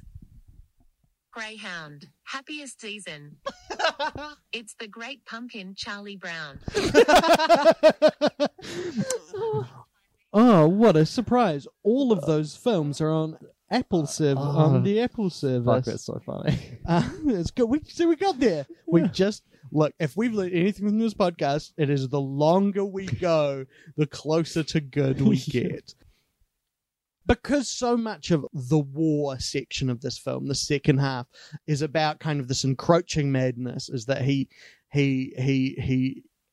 like the whole world seems to be conspiring him to turn him insane. Yeah. I was Friends going to die. say, Oh, the, yeah. the thing I was going to say about the train sequence is the journalist is there and he's like, hey, Lawrence, go stand on top of a train and do like a cool pose. And he's like, yes, I'll do a cool pose on the train. Yeah. And so he gets up there and then it turns out that like one of the Turkish soldiers isn't dead yet. And he pulls out his pistol and he sees Lawrence on top of a train and he shoots him and he like, gets him in the arm and Lawrence falls off the train. And then one of the other characters like starts looking for the person who's shooting at Lawrence, and Lawrence gets up, and he's just like the guy's like 20-30 meters away from him, and he just gets up, and he's just staring at him. It's just it seems like he's trying to figure out like why'd you do that? That was like rude. He's just staring at the guy. And the guy raises his gun again, and starts like firing, and he fires a shot that hits a window behind Lawrence. And he fires another one that hits the side of the train. And he just keeps firing at Lawrence until one of the other guys comes up behind him and like cuts his head off with a sword, basically. And just the entire time Lawrence is standing there just like totally emotionless as this dude is firing a gun at him. And you're just like, oh no, this is a bad sign when people start doing this. Yeah. I think this means something negative about his emotional health. Well, especially because he was so much of him wanting to leave in the first half is about him not really wanting to be involved with violence. Yeah. But now it just doesn't affect him at all. And so it becomes this kind of sequence of encounters through which he gains and loses friends, right? And two young kids kind of become his sidekicks for a little bit. He loses the first one of them on his way back to Cairo the first time. One of them falls into quicksand and he's unable to save them. That's right. And then the other one dies during a failed train robbery, and Lawrence has to he's shot and wounded, and then Lawrence has to finish him off, and that's kind of a moment where Lawrence is just kind of like finished as like a moral being. Yeah. Well, and he back when he's just got one kid with him, he takes him to Cairo and is like, I want a bed with a bath for him. Yeah. And everyone is shocked. Yeah, when he says that he's in like an officer's mess hall. Yeah. And like him and this kid are both like dressed as Bedouins, both covered in dirt. And everyone's like, you can't be in here. You can't bring him in here. Yeah. It's just a bunch of fucking like mustache guys just like playing billiards. And after that, he's had a couple of failed attacks in a row. And his men are starting to lose faith in him a bit. He's losing faith in himself. And so him and Ali secretly go into one of the towns occupied by the Ottomans, and they're just gonna like sneak around and like scope things out, and they are immediately caught by some guards. They walk past these guards, and Ali's like, we are incredibly conspicuous right now. We are dressed as the people these people are going to war against, and Lawrence is like, no, I'm invisible. No. And like he's becoming more and more deranged. Like no one can fucking see me. I'm so cool. I mean, like I realize I'm a white Englishman with blue eyes, wearing like bright white robes. Yeah. No one can see me. Yeah. Totally inconspicuous. And he's taken by these guards to like an army barracks, where the leader in charge is played by Jose Ferrer, the father of Mel Ferrer, who everyone loves. And we're going to talk a bit more about Jose Ferrer later on. Are we going to talk about him a lot when it comes to Denis Villeneuve's 1984 like, TV cut? We're just going to prove that we did figure out some more connections between the two movies. But so he's taken to meet Jose Ferrer, and they're talking for a bit, and then Lawrence is like, yeah, fuck, I don't want to talk to you, and like tries to headbutt him in the face. Yeah. And then he gets tortured by the guards, and he, right at the beginning of the movie, when he's like in the basement talking with the other guys, he puts out a match with his fingers, and then like one of the other soldiers tries to do it. He's like, that fucking hurts, and Lawrence is like, yeah, no, of course it hurts. You're touching fire. The whole point of it is not to care that it hurts. Yeah. And so then like there's a scene where he's being tortured and he's being beaten with a strap over and over again. Yeah. And he just like refuses to make any sound while he's being beaten. Yeah. Even like what a performance. Like, yeah, you really get from him that your brain will tell you to fear things, but you have to ignore the fear because it is, to pick a phrase at random, The mind killer. Yeah, from It's the clear. it's the little death within us all. Yeah, I mean, I prefer to call things tiny deaths. Like, very good play. It was written in 2015 in New Zealand. It's a collection of monologues by the best, kind of still emerging playwright in New Zealand. I cannot remember his name. Uther Dean, I think. I think you can get a copy to read for $10 from playmarket.org.nz. That's https://www.playmarket. That's PLAM for Motherbox. ARKET.org for orgasm.nz. And then just in the playwright New section, Zealand. in the playwright section, go to D for Dean, and you'll find above Ken Duncombe, but beneath a play. Oh God, in New Zealand, I used to know the people on either side of me. Roger Danger. Yeah. Famous New Zealand playwright, Roger Danger. And what's your favourite Roger Danger play? Mine is All Them Sheep Coming. I like The Sound of Dawn. Mine is Quiet Sheila. Mine's William Potter's Fucked Up Farm. Did you know there was a period in the early 90s where every single in 1 year, every repertory theatre in New Zealand licensed one play, and it was his play. You win the raffle, you win my wife! ! It's starring Danny Dyer. Yeah, interestingly, starring Danny Dyer, it was in the title. He's not in the film. It's like Burn Hollywood Burn, an Alan Smithy film. Danny Dyer has he? No, he hasn't played a Bond villain yet. I do quite like the idea of a Bond villain being a yob, of being like, "Oh, Ramos Bond." But nah, that's classist. No, I feel like he has been here. I feel like it's one of those things where it's like, oh yeah, that's right. He's in the Ghost in the Shell film. Right, yeah, no. He plays the hypnotist at the end of Old Boy. Holy fucking imagine how you're watching Old Boy. Well, this is good. This is fucked up. Nothing can surprise me about this. Oh, what? He hasn't made a film since 2015. Oh, because he is on EastEnders. Oh, okay. And of course is the host of The Wall and his 2019 series Danny Dyer's Right Royal Family and 2018 TV series True Love or True Lies. Yeah, and I'm sure he's still touring the like roadshow of Run for Your Wife. Do you think that... Do you think True Love or True Lies is you have to describe whether they're situations that show people in a functioning, loving relationship or a scene in True Lies? So it's like, okay, Finn, welcome to the show. A man's tricked his wife into going to a hotel room, and he pretends to be someone else, and strong arms are into doing a striptease for him. Okay, that sounds like a functioning relationship to me. That sounds good. So you're saying True Love? Correct. No, it's True Lies. We thought you would know, James Arnold Cameron. Okay. I mean, we can't, like, if there's one thing we know about Arnold Schwarzenegger is that I don't think he has any conception of what actual love is like. Look, he loves one thing, and that's sexually assaulting people. I was going to say muscles. Okay, I mean, yeah.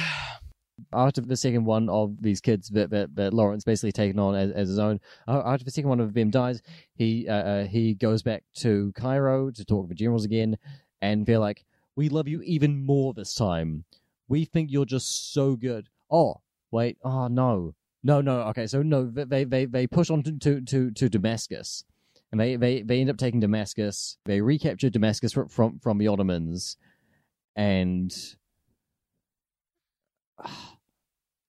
Okay, there's another meeting with the English guys on Finger.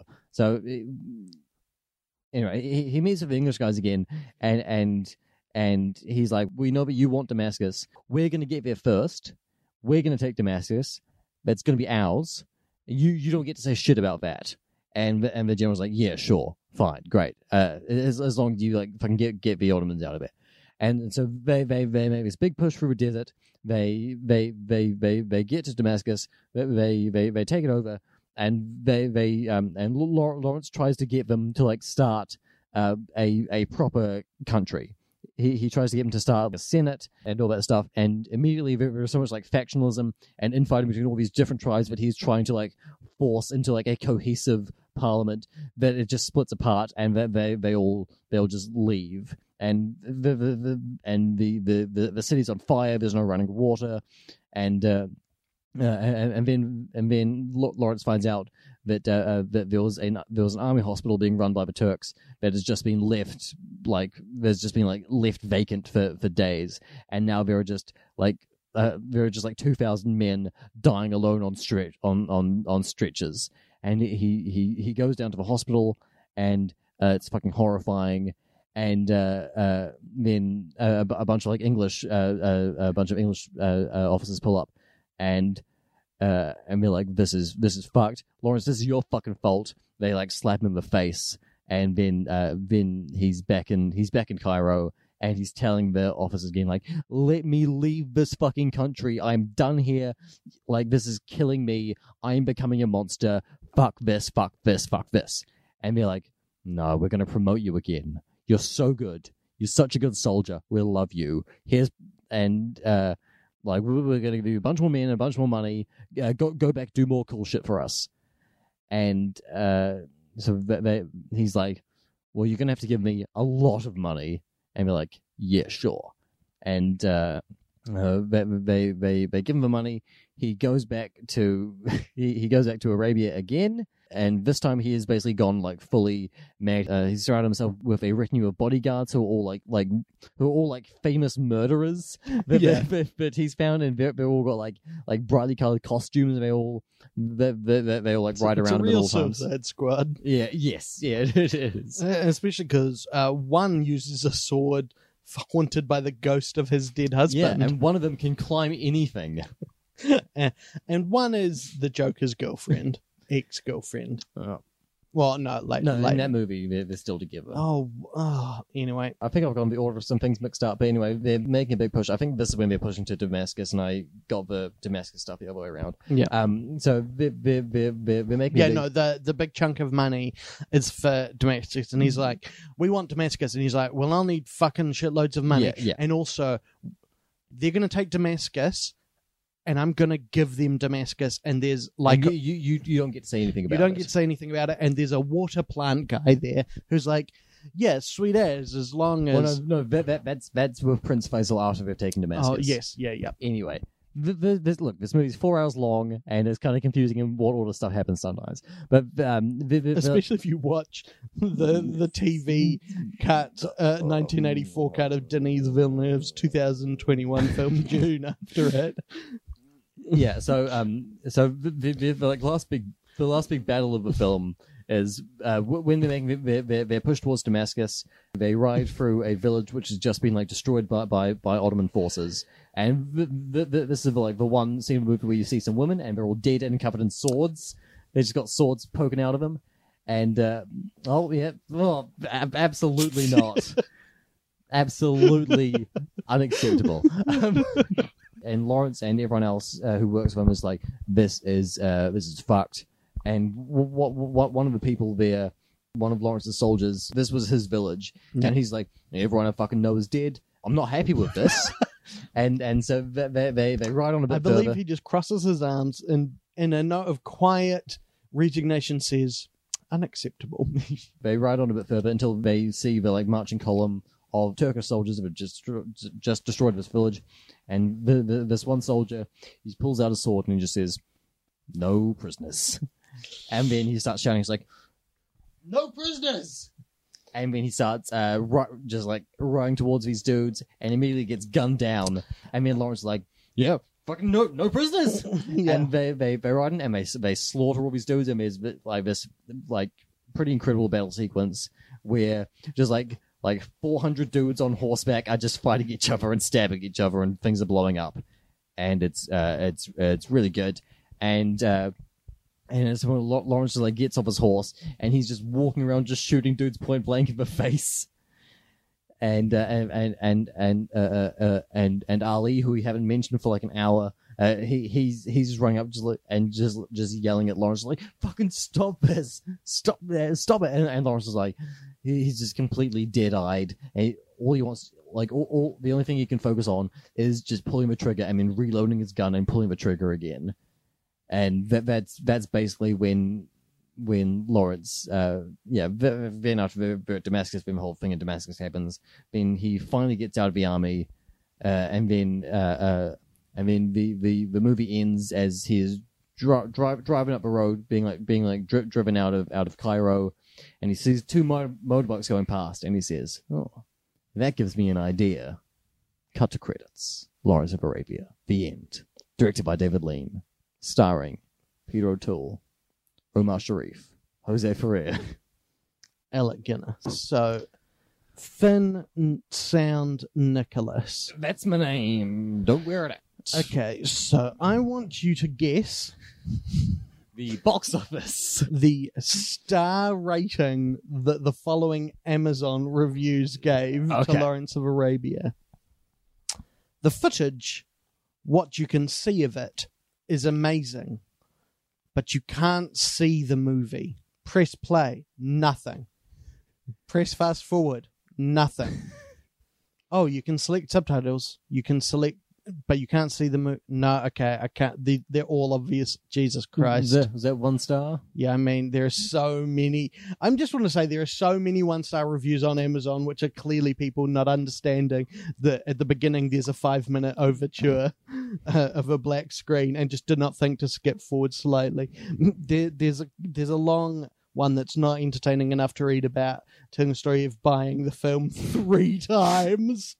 So what I do, like, basically in time I watch a really good movie, is I will go on Letterboxd and go to the reviews and sort by lowest rated first, and just read all the half-star reviews of any really good movie. Like, do you want to know what stupid people think of A Serious Man? Read the half-star reviews on Letterboxd. Sick of this film's pro-Demic agenda. There are so many like half-star reviews of Buster Scruggs where everyone's just like, "I can't believe a movie this racist got made in 2018." And it's like, no, what are you talking about? And you're like, "I can't believe this movie where this guy says all this racist things about Native Americans, and then this woman kills herself because of all the racist things about Native Americans." I'm like, no, the point of that is that there was the white colonialist myth of how savage Native Americans were, and it leads this woman who, like, otherwise would have lived to dying for no good reason. Good movie, Buster Scruggs. Liked it a lot. Tom Waits, amazing.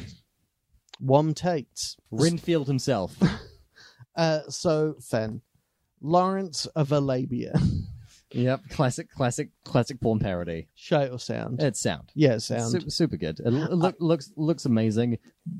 Once you're able to like key into Peter O'Toole's performance, it's such a magnetic performance. I love any movie which is about someone going insane. I think those are all good pretty much. Yeah. Where are there any? All of your every film you like is about someone going insane. Do you like films it's about usually people about, like, becoming insane? Well, usually ones are like about like deep emotional trauma being inflicted on people. Yeah. And sometimes that leads them to going insane, but not always. For- Like in Mandy, yes, he goes insane. but in Margaret, no, she doesn't go insane. Yeah. Well, she does for a bit. For everyone at home, Finn is just in a top to toe sportswear look, but it's been, you know how you can order it like digitally printed with like repeated images, so it's just head to toe, and it's the poster for Unsane. Oh, yeah, so, like, it's just a shot from Margaret where you can see Alison Janney's leg has come off. Yeah, no, it's sound film. Yeah. I think I think it's the film you can make the art like that has the best, you know, it's radical for its time. Yeah. And the fact that it's saying that something this, you know, not it doesn't feel radical now, but like on that scale with that budget, it's nice. And like we're so used to films of that scale of blockbusters kind of having to be default entertainment that don't really make decisions, or the decisions they make are the least interesting decision. Yeah. These days, anytime any money is spent on a movie, the movie has to be like either expressly apolitical or it has to be funded by the US military. And something I really only realized watching it this time, admittedly the last time I watched it was probably 10 years ago, so maybe I noticed at that time, is that the Ottoman Empire, who are ostensibly the villains of the plot, are largely faceless throughout. Yeah. They're enemies, and there are a couple of individuals we meet, and there's, of course, the hospital. But the fact that, yeah, they spent $50 million at the time, $150 million now, which would be 300 million New Zealand dollars. Man, I could buy so many dollar mixes for that. You could buy 150 houses with $300 million. No. Have you looked at? You could buy half a house.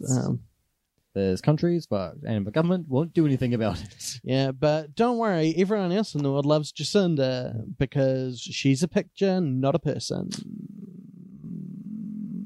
Why the fuck? Like, the moment I'm just still mad about the weed referendum. I'll never forgive her because I'm a one-issue voter. Sorry, no, one-tissue voter. What? I'm not even entirely sure what that means, but I don't think I want to know. Yeah, I don't know. Like, It just sounds gross.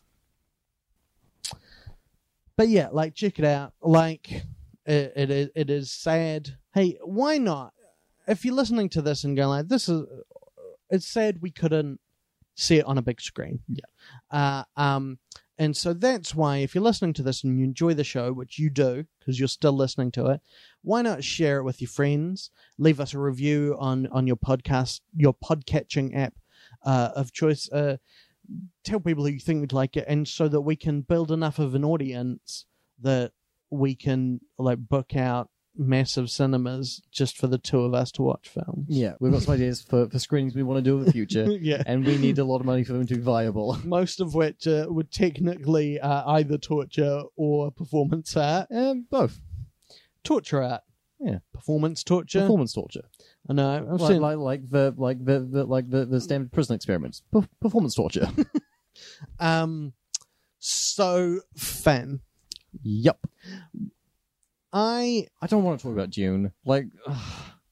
It's not good. This cut is bad. The original theatrical cut of Denis Villeneuve's David Lynch's Dune is not good, but it is a really interesting failure, and it is like singular. Yes, it has amazing design. There's lots of stuff that I think works really well about that movie. Yeah. And it is like enjoyable to watch, even though it makes no fucking sense. The 3-hour-long TV cut is fucking shit ass. There's a lot of stuff in it that is incredibly fucking boring. It is wall to wall the worst narration. Just like, really bad narration. Yeah, incredibly fucking like pedantic, shitty narration that just like tells you like there are so many every fucking scene in this movie there will be a shot where it just holds on a person's face for a while either a narrator tells you what that person is thinking or that person voiceover goes, I'm thinking this might not be good. And it is... And like it's not even just like a locked off shot. The camera's kind of like shaking a bit while it's locked on these people's faces, and you're just like, this sucks. But it is what like the really interesting thing is that it is very clear that all this narration has been added to it to clarify. And you've read the books. Yeah. I have not. I've seen the theatrical cut of David Lynch's cut of Denis Villeneuve's Dune, and I have seen the sci-fi miniseries, but I have no memory of it. Right. Yeah. And so it's not like I'm interested in it. I'm listening to the audiobook. It's good, but there's shitloads of stuff I don't know, and I'm fine not knowing it. But whenever this narration stops to like explain something, like it opens with was probably 5 minutes, but it genuinely felt like 20 minutes long. I would say it was 10. It starts with a prologue, which is Ken Burns shots of paintings. Yeah, and I like those paintings a lot. I've learned to hate them for the amount of time we saw them. Well, yeah, that's a nice idea to get across, like, a lot of, like, really complicated backstory and world building. Yeah. And I think really all they need is like another couple passes at that narration and a better narrator, and that would be passable. It wouldn't be good, but it would not be excruciating like it is. But like we have so clearly already got the answer as to how you do this level of backstory, which is like the pitch. This film, like Virginia Madsen, who did the narration in the theatrical cut, the intro narration in the theatrical cut, cannot remember the name of the character, says that when she signed on, they signed on for 3 films, and the pitch was, this is Star Wars for adults. And like I do not love Star Wars. There are good Star Wars films and there are bad Star Wars films, and there are more bad Star Wars films than there are good Star Wars films. But like the lesson of Star Wars is have a clear story and let the audience work out the world from details. And that is clearly the solution to Dune, and I think that's even clearly the solution to how you recut this film. And I think, looking from my memories of the theatrical version, that's what Lynch is aiming for, and they're telling him to add more stuff into it. In my opinion, one of the biggest fuck-ups that this like prologue does is one of the paintings is a painting of the third stage guild navigator. And like in the theatrical cut of the movie, you have the opening kind of like monologue explaining things, and then it goes straight into the Emperor's palace, and you see the third stage guild navigator, which is a gross fish man in a giant tank. And it's fucking sweet ass. It's such a cool design. Really cool effect, and like it saps so much of the power of it by like seeing a painting of it like 5 minutes beforehand. Well, and I wish they just like thought about that before they fucking did that. And to emphasize, like, I am interested in Dune, I'm interested in the world, and I'm interested in like what he's doing linguistically. But also this introduction is a lot of like, on the Shmugilion planet, it is run by Di Guillermo and the king of the Shmugigons. Oh, Shmugigon, and you're just like very quickly. I'm just listening to a list of syllables. So like that intro, it's also just like saying the same thing over and over again. There's a bit where it tells you about the planet's Khitan, it tells you about the planet's and Ponderbaba. It tells you about the planet's Khitan. So it's pronounced Ponder Replay. Tells you about the planet's Khitan, Caladan, and Gide Prime, and it tells you about the 3 families that run those planets, and then it goes Caladan, Gide Prime, Khitan, and Arrakis. And then explains them again. Yeah, and the thing is, you know that stuff, and I was just sitting and being like, I became more confused because of it, and so much of the time there would be like when Patrick Stewart's character was introduced, it was like, this is Gormabulon Smormaxulox, the oldest knife king of all the Quixoquetzalcoatl. And I was just like... His name is Gurney Halleck, and he's a warrior bard, okay? But I was just like, I am now... Oh, no, fuck, sorry, wait. No, he's Gurney Halleck. Yeah. I am somehow more... And it is just, you enter, to steal a phrase from Andrew Todd, you enter very quickly an uncanny valley of exposition. Yeah. And you're just like, what the I do not understand what this is. And it kind of saps away from the rest of the film, because it is like it's telling that the most impressive stuff remains the stuff with damn worms, the Shai Hulud. And then if God wanted me to travel in tunnels under the ground, he would have made me Shai Hulud. Okay. Oh, I thought you were going to go longer, so I had time. No, I was just... That's just my favorite Tom Brokaw as... Tom Brokaw Dune fan joke. So good. To check that Instagram notification I got. Oh, that's cool. Someone's reading a script I wrote. It's called The Coward. I wrote it about you. Okay, I was just going to say, is it about me? Well, it's about both of us, because the Coward... Those are friends we made along the way. Yeah. And the thing is like, there's an interesting thing about Paul Atreides, or to use his full name, Paul Muad'Dib. Yeah. Well, his full name is Usul Paul Muad'Dib Atreides. He has Like, he has 3 different fucking names in this movie. Yeah. So he's got his real name, but he starts off with, which is Paul Atreides. Well, his government name. Yeah, yeah. His dead name. Yeah, and then when he joins the Fremen later on in the movie, he is given the name Usul, which means the strong base of a pillar. Yeah. But then part of Fremen culture is you have to like choose your own name. So Usul is his secret name, but he uses amongst the Fremen. I mean, he has to take his own name, but he will use in public. And for that, he chooses the Fremen word for the shadow of a mouse under the light of the second moon, which is, of course, Muad'Dib. So those are his 3 names: Paul Atreides, Usul, Muad'Dib. Played in this cut of the film by Kylo Glocklo, Yep. who Agent Dale Cooper himself. Showgirls man, Dougie Jones. just Blue Velvet, The mayor from Portlandia.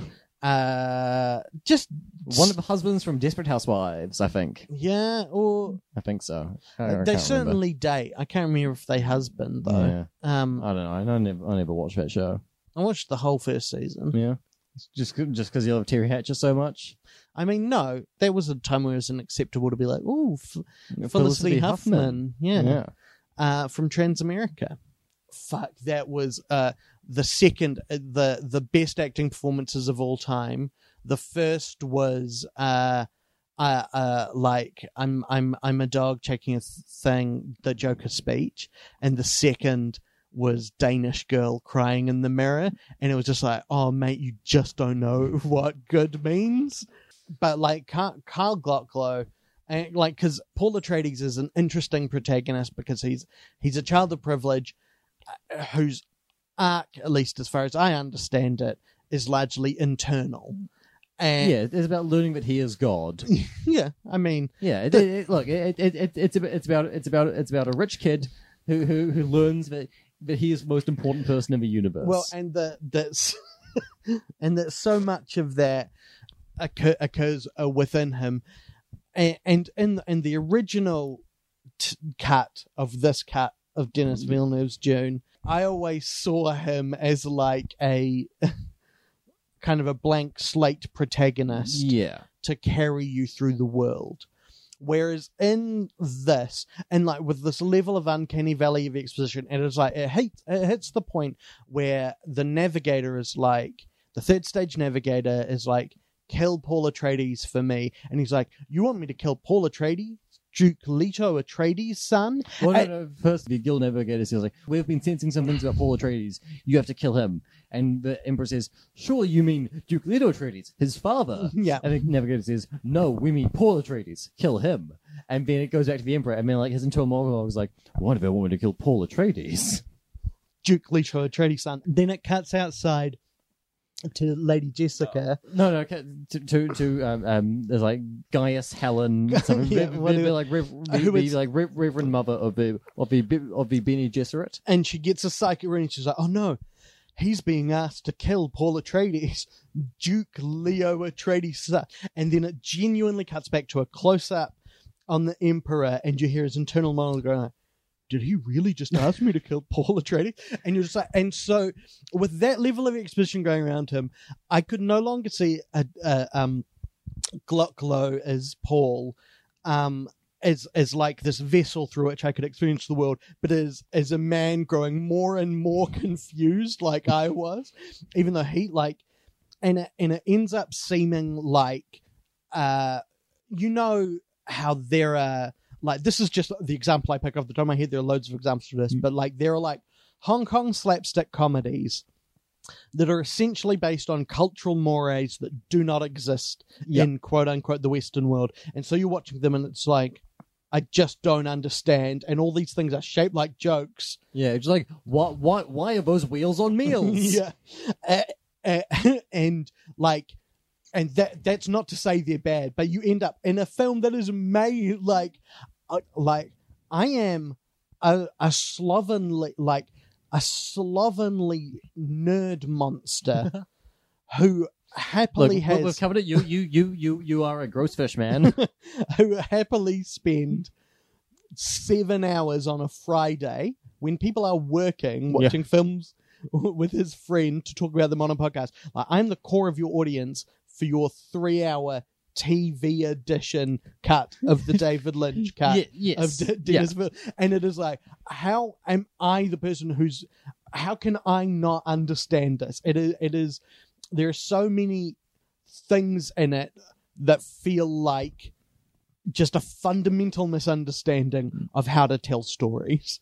And which is sad, because I think, like, I stand by my statement, and especially it helps that David Lynch's name is not on the TV cut of the David Lynch cut of the joke.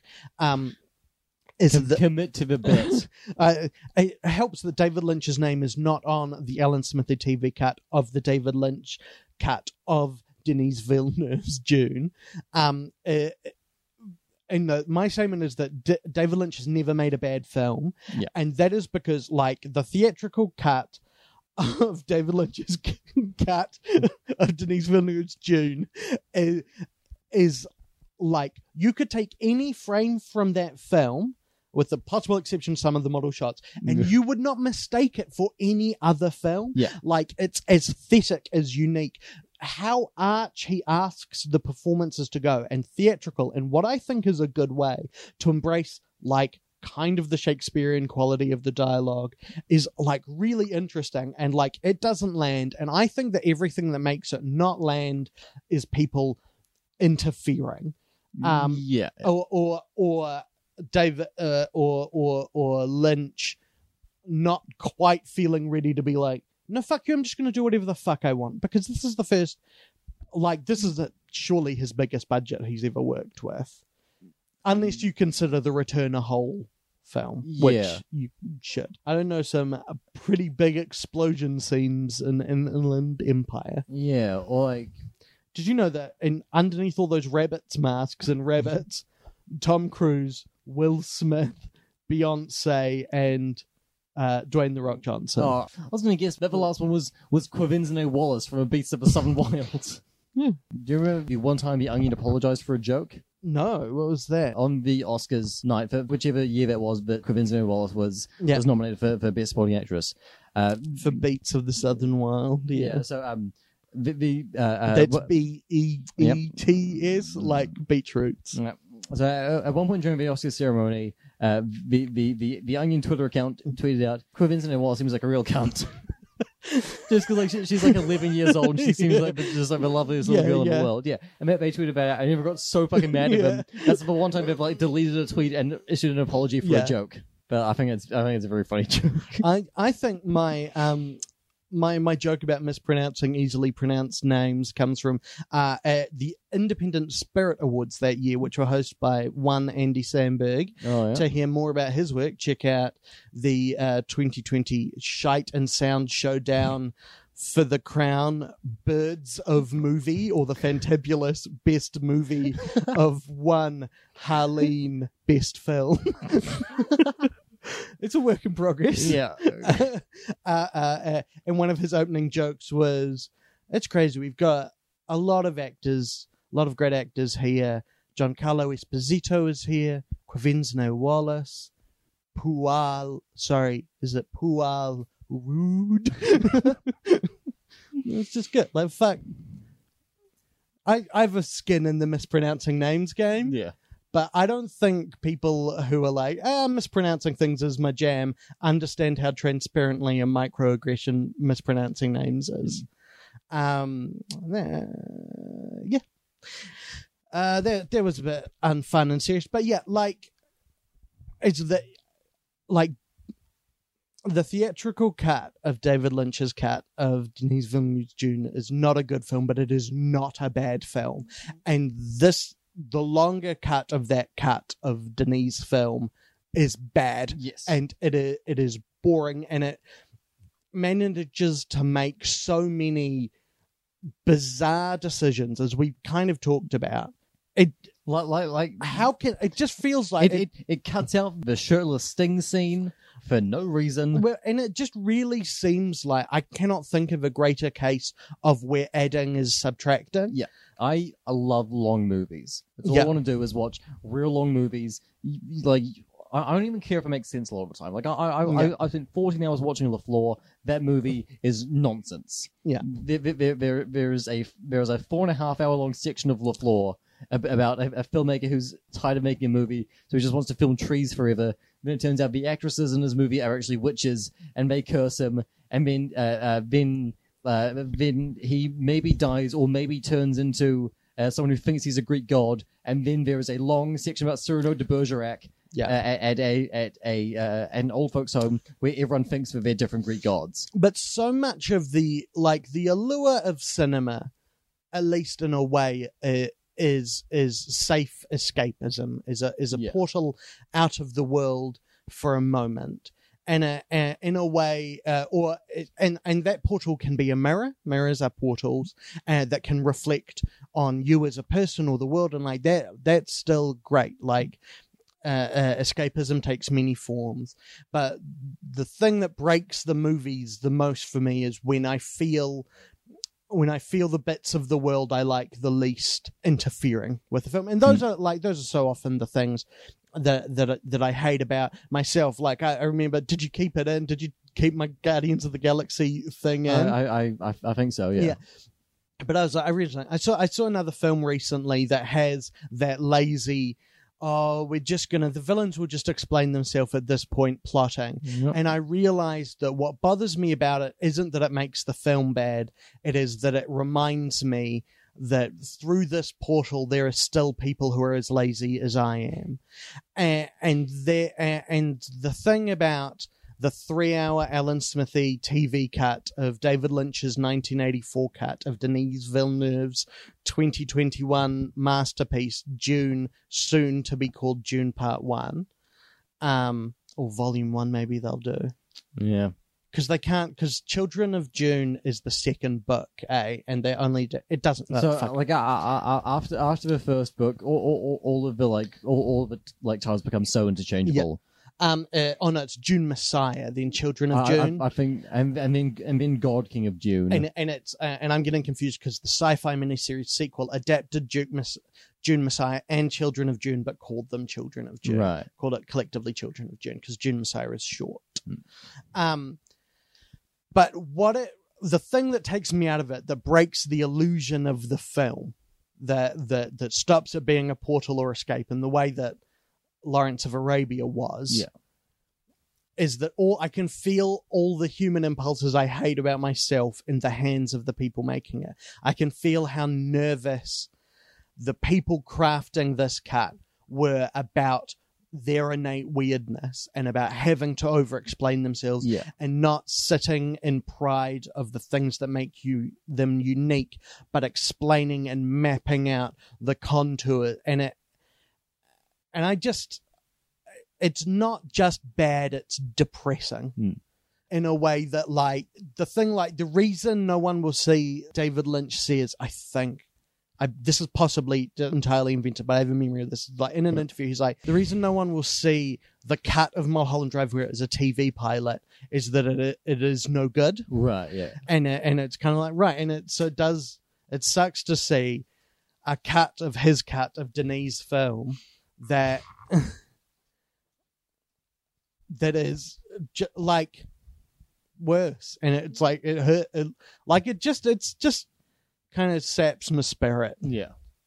So, and the plot is the plot. There's a guy, Paul Atreides. People are sent to kill him because he's the next God King. He takes some drugs, fights some people, rides a worm, and takes out some shits. Yeah, he stabs Sting. Sting dies. Well, no. First, very importantly, Sting makes clear what he's going to do by saying, I will kill him. I will kill him. I will kill him. I will kill him. And Roxanne, I will kill him. We are 2 for 2 on Sting. The worm shit that looks dope. It's cool. Again, the aesthetic of this film this cut of the film is good, but it's better in the theatrical cut of David Lynch's cut of Denis. Absolutely. So I would say that if I had to break it down, I would call it out of shite or sound. I would call it shite. I would call it the exact same. Yeah. Even Everett McGill Big Ed himself being in this can't save it for me. Even Max von Sydow being in this doesn't save it. Like there's so many good people in this. There's fucking Patrick Stewart. There's Sean Young. Yeah. There's Kyle Gocklin. There's Kyle MacLachlan. Like, and almost everyone, Linda Hunt, and like almost everyone whose names don't come to mind are like dope British stage actors who are like the best villain in a season of Blake Seven. There's Jürgen Prochnow's in this. One of the great names in cinema. David Lynch is in this. David Lynch is in this as a spice harvester operator for like 5 seconds. Yeah. But the thing I want to stress is that this is, I think, the only case of a film where I would call Brazil as well, but like 2 different cuts, admittedly, and soon we'll see the third cut. No, the fourth cut, because the miniseries, that has 2 cuts. So the 5th cut, Right. Denise is the 5th final cut, where I would call the theatrical cut of David's cut of Denise film sound. Yeah. In this one shot, we're on that magnitude of an issue. It's not, they didn't make a bad film worse. They made a good film bad. Yes. So what are we watching next week, Finn? Next week we are doing Orson Welles' The Magnificent Ambersons. Mhm. The film was famously taken away from Orson Welles because he was a crazy person who liked to make good movies. And MSU said, no, we don't do that here. And they sent him to South America and re-edited the film and burned all the footage that they didn't want while he was in South America, and then released the film. And then he came back and was like, what have you done, you fucking pieces of shit? And with that, we are watching a new release film. We are dipping our toes into. We are going to be so fucking topical. You're not going to believe how topical we are. We are watching a We're film. going to be like sunscreens how topical we are. But 1 week after its wide release, we will be bringing you our hottest, steamingest takes. Our steamed hams takes. That's right. On David Fincher's Mank. Get curious, because we're gonna drag on and form a fight club of Alien 3s around Mank. Called Alien Cubed, but sure. I mean, it's just not like Alien 3 is just not worth having a It's fun. I like Alien 3. I've only seen the longer cut. Oh yeah, okay, yeah. I like it because it has Paul McGann in it. Yeah, and Charles Dance and Sigourney Weaver. Yeah, and old Henricks. Yeah, and but also like I like it. Like I like Alien 3 possibly the most of anything, knowing it's bad. I watch it like as a nerd, knowing it's bad. But yeah, look forward to that next week. You can find me on social media at Youtha Lives, just as the handle. That's UTHERLIVES. Or sign up for my newsletter, The Dean's List, at bit.ly. Is that going to start coming out again / soon? Youtha Lives. Fingers crossed. Right. And you can find the show on Twitter at ShiteSoundPod. You can email us at shitesoundpod@gmail.com. check out our website. Check out our at website. shiteandsound.com. And if you like podcasts that involve me, which if you do, let me know. And if you don't, lie. Check out The Witching Hours at thewitchinghours.com. That's THEWITCHINGHOURS.com for Motherbox. That's your favourite joke. I think it's in the spirit of Jack Kirby. Our theme song is The Nux by Kazam Blam.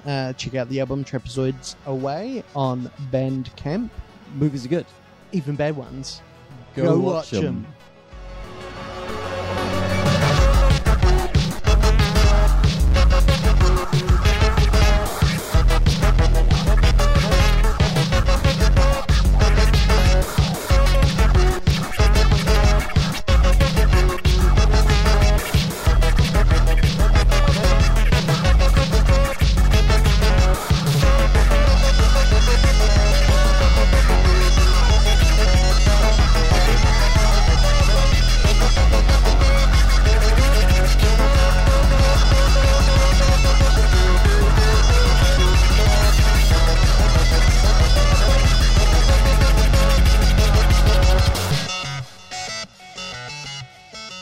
Muad'Dib. Muad'Dib. No, it's like Movies-a-Dib are good. No. Brian just said it Yeah, sounded like I'm- I was trying to be Jar Jar Banks. Okay, movies are deep. Usul bad ones. Go Muad'Dib. No, I just want to say, Brian, how dare you say that Misa Oh, fuck you, I was just about to do that joke. speak like Jar Binks? Misa! You in big trouble. That's the boss. That's Boss Nass. Boss Nass, yeah. Of course. One of the great dudes in cinema, Boss Nass.